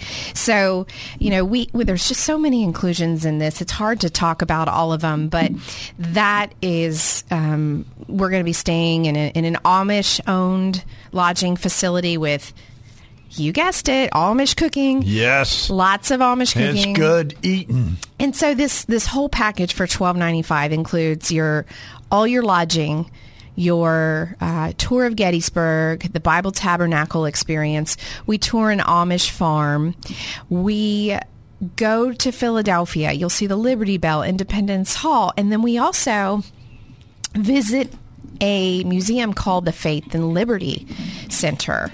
And the Faith and Liberty Center is something new, and it opened up in May of 2021. Just before the pandemic really got going. So, you haven't really heard much about it, but boy, will you be impressed, because it's brand new. It's 40,000 square feet. It costs $60 million.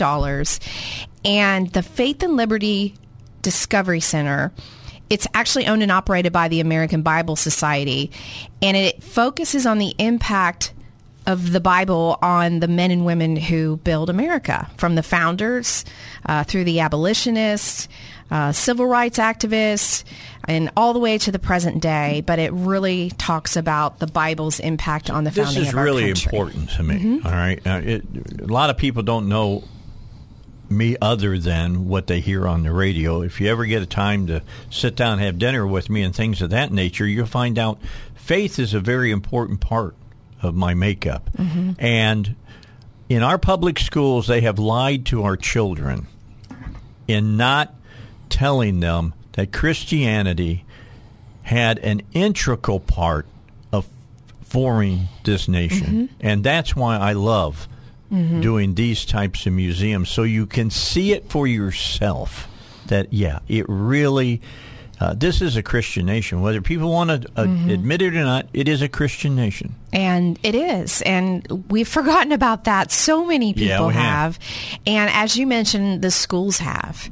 And so, and this is, I think, especially important because this is in the summer, if you homeschool, or if you don't think your school has done a good enough job of talking about Christianity and the founding of our country, this is the way to see it and feel it firsthand with the memorabilia, the exhibits, and this tour encompasses all of that with faith, freedom, and founding fathers, which why we think the theme of this tour, really will hit home to a lot of folks because it's been forgotten. Yeah, and I agree wholeheartedly. I mean, you always hear the whole thing about the separation of church and state.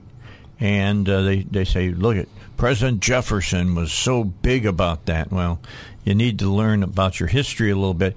Let me just say this about Jefferson. Great president, one of my favorite presidents, in fact, right after Washington. But something that a lot of people do not know, this whole separation of church and state, Jefferson was concerned that there were a lot of illiterate people in the United States at that time. So he wanted them to learn to read. So he sent books to the schools at the time. You know what book he sent it to? The Bible. Oh. That's where he wanted them to learn how to read. It was out of the Bible. That's great. So much for that. Everybody thinks that Jefferson was anti-religious and everything. Not true. It is not true. He was a big purveyor of the church in America. Just know that. And I won't get into the whole Danbury Baptist letter and all of that about the separation of church and state, but just to say that our founders knew how important faith was. And I think it was one of the Adamses that made the statement that America would be a great nation as long as America was, basically a Christian nation. Mm-hmm.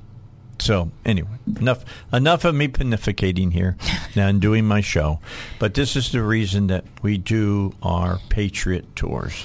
Because there's so much that's moving away from that. Yes. It's important to bring that back and remind everybody. I don't think your listeners need reminded so much. No, they know. But if they have family members or you got kids or grandkids, and you think they need a lesson. What age would you say we could start taking kids? I think 10 and up, but I also really think between 12 and 15 is a good target age. But middle schoolers. Yeah, middle school. But high school, too. You know, I would not discount high school. They'll have a great time. I'm just telling you, they will have a great time. Yeah, so it is incorporating these lessons, but so much fun because there's just so many other fun things that we're getting to do on this. You mentioned the show at Sight and Sound Theater. We're actually doing if you like history, we are doing the tour of the Gettysburg Military Park. Oh, that's going to be awesome. Yeah. And it's like the diorama experience when you're just at 360. You feel like you're on the battlefield in this multimedia experience with that. And something else that we visit is Harper's Ferry National Park. Yeah, that's a bonus national park that you're getting to see on this trip.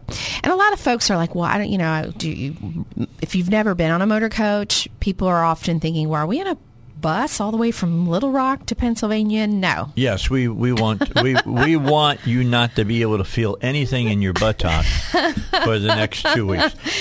Stay with us. We'll tell you that's not the way it works, all right? But what we need to do is take a break and get some news in. Gina's here from Little Rock Tours. The Patriot Tour is coming up in July. We'll tell you when.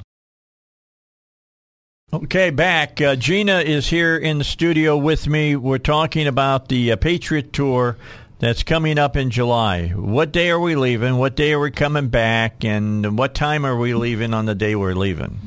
We leave on July the 23rd at 9 a.m. We depart from Little Rock Tours. And you go and you'll have a person who is standing behind a gated fence and they will direct you where to park. You park for free. It's nothing like leaving from the airport. No. At all. There's not that kind of stress. You don't have to wear a mask either. No, there's no mask requirement. And you will be checked on the bus, throw your luggage under there. And you don't have to get there an hour beforehand. And, all the seating starts over every day. So it's not like that's going to be your assigned seat. Although a lot of people migrate back to the same seat because they like it. But We leave on the 23rd. It is an 8-day trip, 7 nights. So you'll be gone 7 nights. And as we journey to Pennsylvania, we stop along the way. We spend the night. We have dinners. We see attractions. So we're not just on the motor coach from here to Pennsylvania. We stop and do fun things along the way. And Dave's on the bus. We wouldn't do that to you. I just promise. I will have. I'm looking now on the History Channel website and on. I think I'm going to go to PBS and buy their excellent series they just did about Benjamin Franklin. Oh, yeah. And show that on the bus. Yeah, we show the most compelling videos, sometimes movies, documentaries on the attractions that you're about to visit. It kind of gets you excited about the destination before you arrive. And so... maybe we should show that Ted Turner movie, Gettysburg. That's a good idea. Yeah, that's a great movie. We usually brainstorm. We're like, what can we show on this one? Yeah. We've got one leaving this weekend. It's too late to get on it, but it's a Mississippi River cruise. It's called the Lewis and Clark River Expedition. Sounds like good. And so we're showing all kinds of fun things on that one. We were brainstorming and putting that one together, and I think that might be one we're going to offer every year because it's really good. But we brainstorm, and we have the documentaries, we have trip trivia, we play so many fun games and give out prizes. We give out t-shirts, sweatshirts, gift certificates, and it's kind of fun because little do you know, as you're riding, you're like, wait a minute, we're already there. It doesn't feel like you're in a road trip like you would feel in a car, like, oh my gosh, it's taken forever to get there, because you are entertained along the way. You're talking to people, you're meeting people.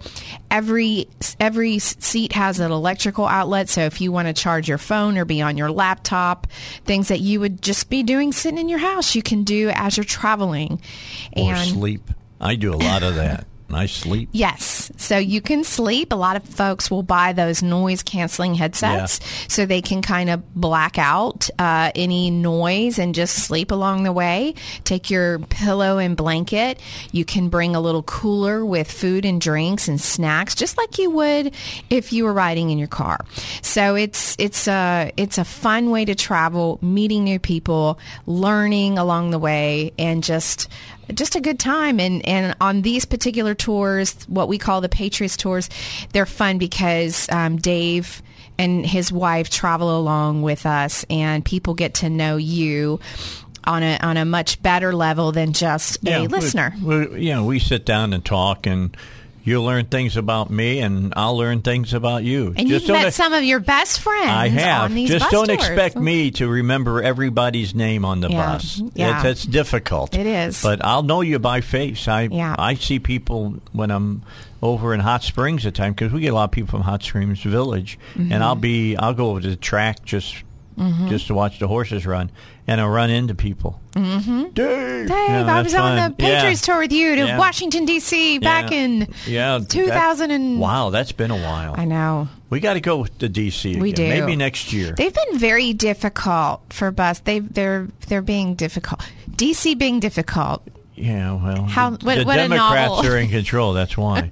So anyway, it might be different next year because I'm hoping that the Republicans will be in control of the House and the Senate. Well, we'll revisit the Washington, D.C. trip. Yeah, we need to, because we typically can get the senators and the congressmen because yes, we do a very special. Yeah. It's not just a regular tourist going to D.C. when we do this with Dave. We have relationships with a lot of folks, and you get really special. I know tours. A lot of people. Yeah. Let's put it that way. And they come out of the woodwork when we do our D.C. tours. Yeah, so maybe we'll get some of those people to come I think that's a visit great with idea. us and talk. Maybe we can get Steve Scalise to come by. Oh, yeah. That'd be good. Yeah. He might come over, so that'd be fun. All right, so July 23rd it starts. When does it end? Well, Is it August 1st? 7 nights, so... 31st, I think. 31st? Yes. Okay. All right. And so it is $12.95 per person based on double occupancy, and you get a lot with that. That includes your round-trip motor coach transportation and your motor coach transportation throughout the tour, all of your admissions to everything, your tour of Gettysburg, Harper's Ferry National Park, the exciting show to see David at the Sight and Sound Theater. You get 12 meals as well. You visit the Mennonite Center, the Bible Tabernacle Experience, the Amish Tour and Experience, all in Amish country. We go to Philadelphia, where you'll also visit the Faith and Discovery Center, Independence Hall, and the Liberty Bell. That $12.95 also includes all of your taxes and booking fees. We tell you everything up front, because a lot of travel companies, I'll tell you, they advertise one thing and they make it sound, and then when you get to check out, additions, 500 additions on there, and you're like, wait a minute, it's twice the cost of what it's advertised. And I hated that, so I really made sure that the price that you see when you check out, that's the price that you're going to pay. It should be.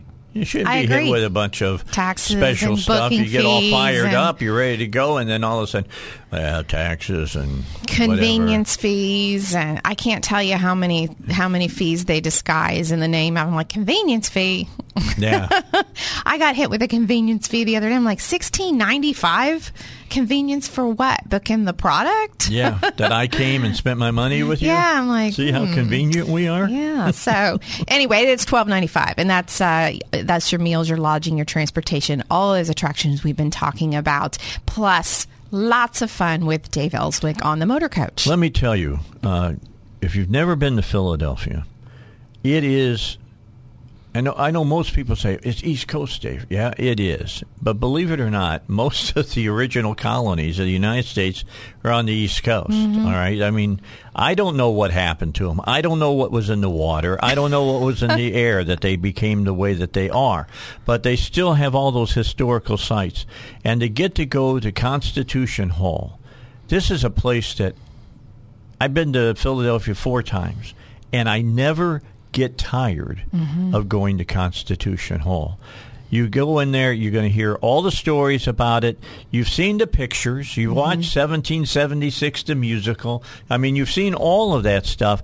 But to stand there in front of those desks, and it's set up exactly the way it was when they were there. I don't know if there's nails in the windows or not, where Franklin nailed the windows shut because he wanted them to make up their mind about all of the different amendments they were dealing with and stuff. But I get chills every time that I'm there. It is because it's an awesome thing the to way see. that it was back then. And speaking of Franklin, as you know, in Philadelphia, like within a stone's throw, just a couple blocks away, go see Ben Franklin's grave. His grave is sitting there. Yeah, so and that's right by the church that you can go in. Betsy Ross's house is not that right far there. away. Everything is right there. So just having that day in Philadelphia kind of really is a highlight on this trip, to see all of that. And if you were to try to do this, let me just tell you, if you were driving in your car at however much a gallon that you would be paying for fuel, and you try to get to Philadelphia to see all this stuff, and you pay to park, and you can't get a parking spot close. So it really is the most convenient, efficient, easy way to see this very important historical city. You know, just that is so crucial to the founding of our country. What'll blow you away is you go there and you're walking through the pictures and everything that they have. Is they got a nice setup there. I don't know if they call it Independence Park or what it's called. But you get to the end of it, and there's the Liberty Bell sitting right out in the... You can put your hand on it. It's amazing. It really is. Yeah. It's amazing. I get into go to the church where Franklin and Washington and Adams and all of them went. And the original brick floor is there, and you're walking on it. And you go, the founders walked here. I know. I get excited about that. What would they be thinking today, Dave? Oh, Lord, don't even get me started on that. All right. I wonder if I could bring them all back and set them in front of the reflective That would make a really hall. good movie. That would be a good movie, yeah. All you filmmakers out there, that's a good premise for a movie. Bring the founders back. I'll talk to Mark Pellegrini and to Tim Lim, and I'll talk to them about maybe we should sit down and try to flesh out a film script about that. That would be great. It'd be really so good. It'd get crazy, I'll tell you that much. Hey, East End Towing wants you to know they'll take good care of you if you break down on the side of the highway. You know, no matter the situation. What situation is there, Dave? I'm broke down on the side of the highway. Yeah, but what if you're pulling your boat? What if you're driving your camper? What if you're pulling a camper? What do you do but the camper? What happens if the camper has a flat tire? I mean, East End Towing can handle all of that because they understand what they need to do to get those things taken care of. All you got to do is call them, 501-888-8849, and they also want you to remember, if you're driving down the road and you see flashing yellow, orangish colored lights, that's a tow truck taking care of business, moving the far lane, and give them room to do their business. I found out from Joe and Duck today that if you don't, police officer sees you do that and you don't move over, $500 fine. All right, so I'll give you some more reason to move over, but be careful out there and move over for the guys that are taking care of place of emergencies. That's East End Towing. Got my painting. It's up in my office. I was talking our last Washington, D.C. trip we went to. I have a friend that his goal was to put in every state capital the old portrait of George Washington. Mm-hmm. And we had him come and talk about the battle that he was having to try to get the picture of the father of our country in state capitals. It was amazing. You'll remember on my show, you all gave money to put the picture of George Washington in the high schools here in Little Rock. Mm-hmm. And you remember the problems we had. They want to put it in a closet or something. They didn't want to put it up. It's just amazing. It's crazy. It is. It's me. I got that picture. It's up in my my office. That's my favorite president, George Washington. They wanted him to be king. He says, we just got away from having a king. I think I'll go back to Mount Vernon. Good man. He's a great man. He really, really was. All right, 9:50. Gina's here at Little Rock Tours. I'm going to have her run through all of this one more time from the beginning. And then as you get to these different things that we're going to visit, if you want to, take a little bit of time and expound, go right ahead. But call today, 1-800-TOUR-BUS. 501 Tour Bus. 501 Tour Bus. All right, and you can or littlerocktours.com. You can book online and reserve your spot today, and you can call 501 Tour Bus and someone will answer and explain more if you have any additional questions. It's all yours. But we leave on July 23rd, 9 a.m. We depart from Little Rock.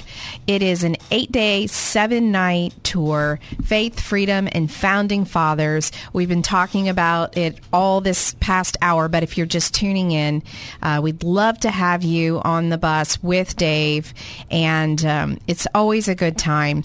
It includes, for $12.95, it includes all of your lodging, your transportation from Little Rock in a motor coach, all of your admissions throughout this whole week, including your tour of Gettysburg and the diorama at the Visitor Center. We also go to another national park, Harper's Ferry National Park. It's in West Virginia, an amazing historic park.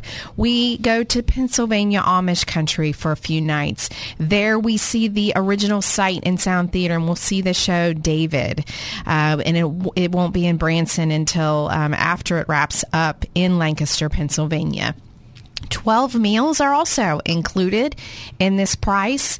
And then some other things that you'll do in Pennsylvania Amish country, the Mennonite Center, the Bible Tabernacle experience, an Amish tour, an Amish experience, and then we'll continue our journey east.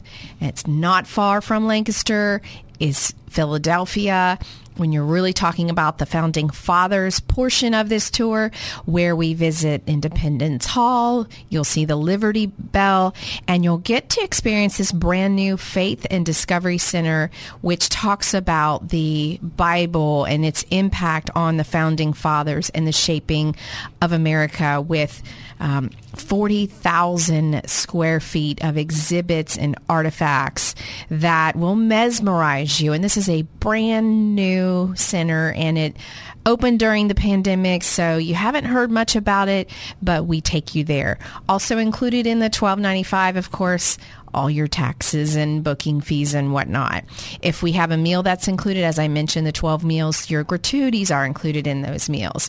And as we travel to and from and along the way, getting to Pennsylvania, we stop, we overnight.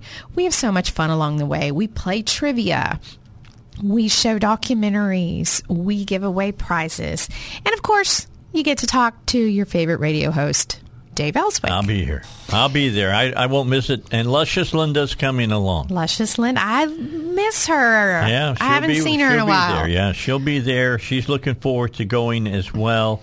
By the way, Harpers Ferry National Historical Park is 3,500 acres. Mm-hmm. It's big.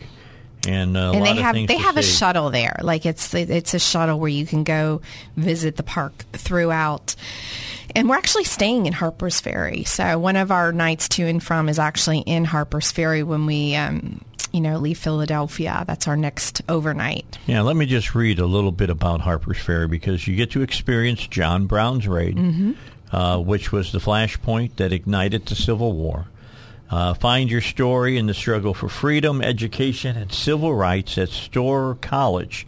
It's right there. And it's in one of the most beautiful areas of the country. It's right there in the Blue Ridge Mountains. Oh, it's so beautiful. It is. It's very, very pretty surrounded by the there. rolling hills. And the two rivers that were right there, the Potomac and the Shenandoah River. If you're a person who likes Civil War stuff, Shenandoah River plays an integral part of the Civil War story. Yes, so much history and everything. Gettysburg. That's what it's all about on a Dave Elswick Patriot Tour. It's all about the history. It's all about get the facts. Don't read somebody's blog and think that you're getting the facts. And somebody writing a book about 1619, that ain't the facts, folks. You can go actually see all the things you've heard about, perhaps.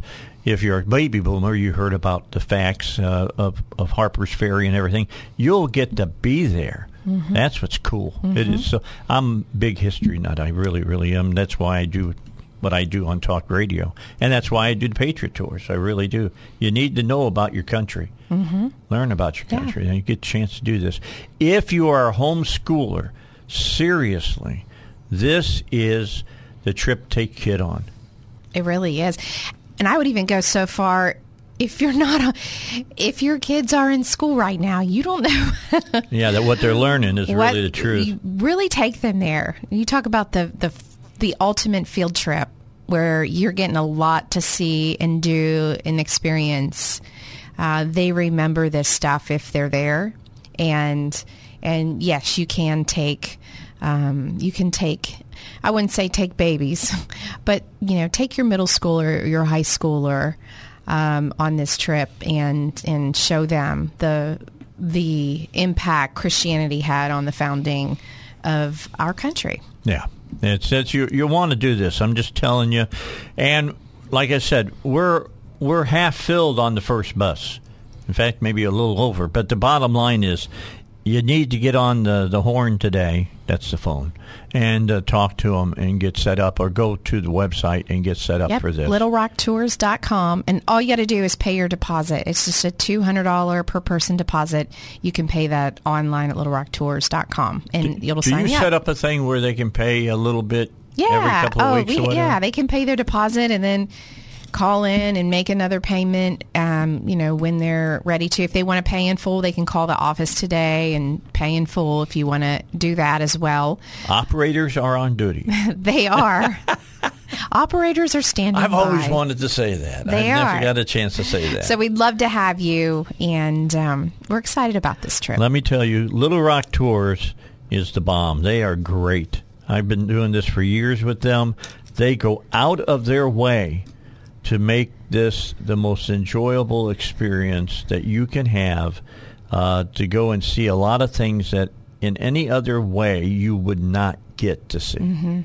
We try to make special surprises. We want to make it special. We really do. And by the way, yes, Gina and I during the break have been talking about Washington, D.C. for next year. So just I'll give you the heads up. We won't go the year after because that's election year. We just won't be there for that. But maybe next year. And if that happens, I'll start talking later in the fall about that. We want you to go. Sounds good. It's going to be fun. We're out of time. Gina, we'll have you back on a few more times before we go. This whole tabernacle experience, I'm going to go look that up. I want to read all about that. You'll get really excited about it. I mean, to be able to see a replica of Solomon's temple, that's pretty cool. It is. I like that. Of course, the Ark of the Covenant and all the rest of it as well.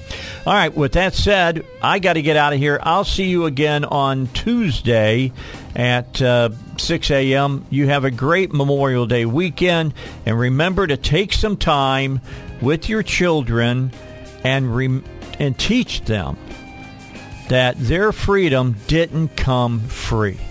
A lot of people have given their everything for what they have in the great land of the United States of America. Have a great one. Talk to you later.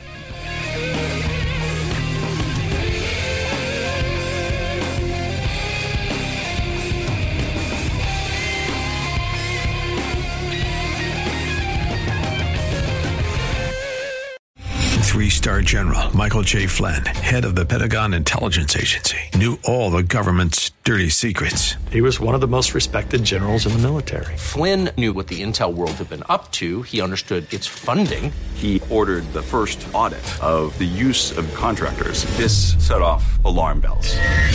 The explosive new documentary, Flynn, Deliver the Truth, Whatever the Cost, uncovers the facts behind this scandal. Flynn told the truth. He was the most dangerous person for Donald Trump to hire. I find out the worst enemy that I'm going to face in my life is right here in America. They took my assessment and they wanted me to change it. And I was like, I'm not changing it. They had to get rid of Flynn.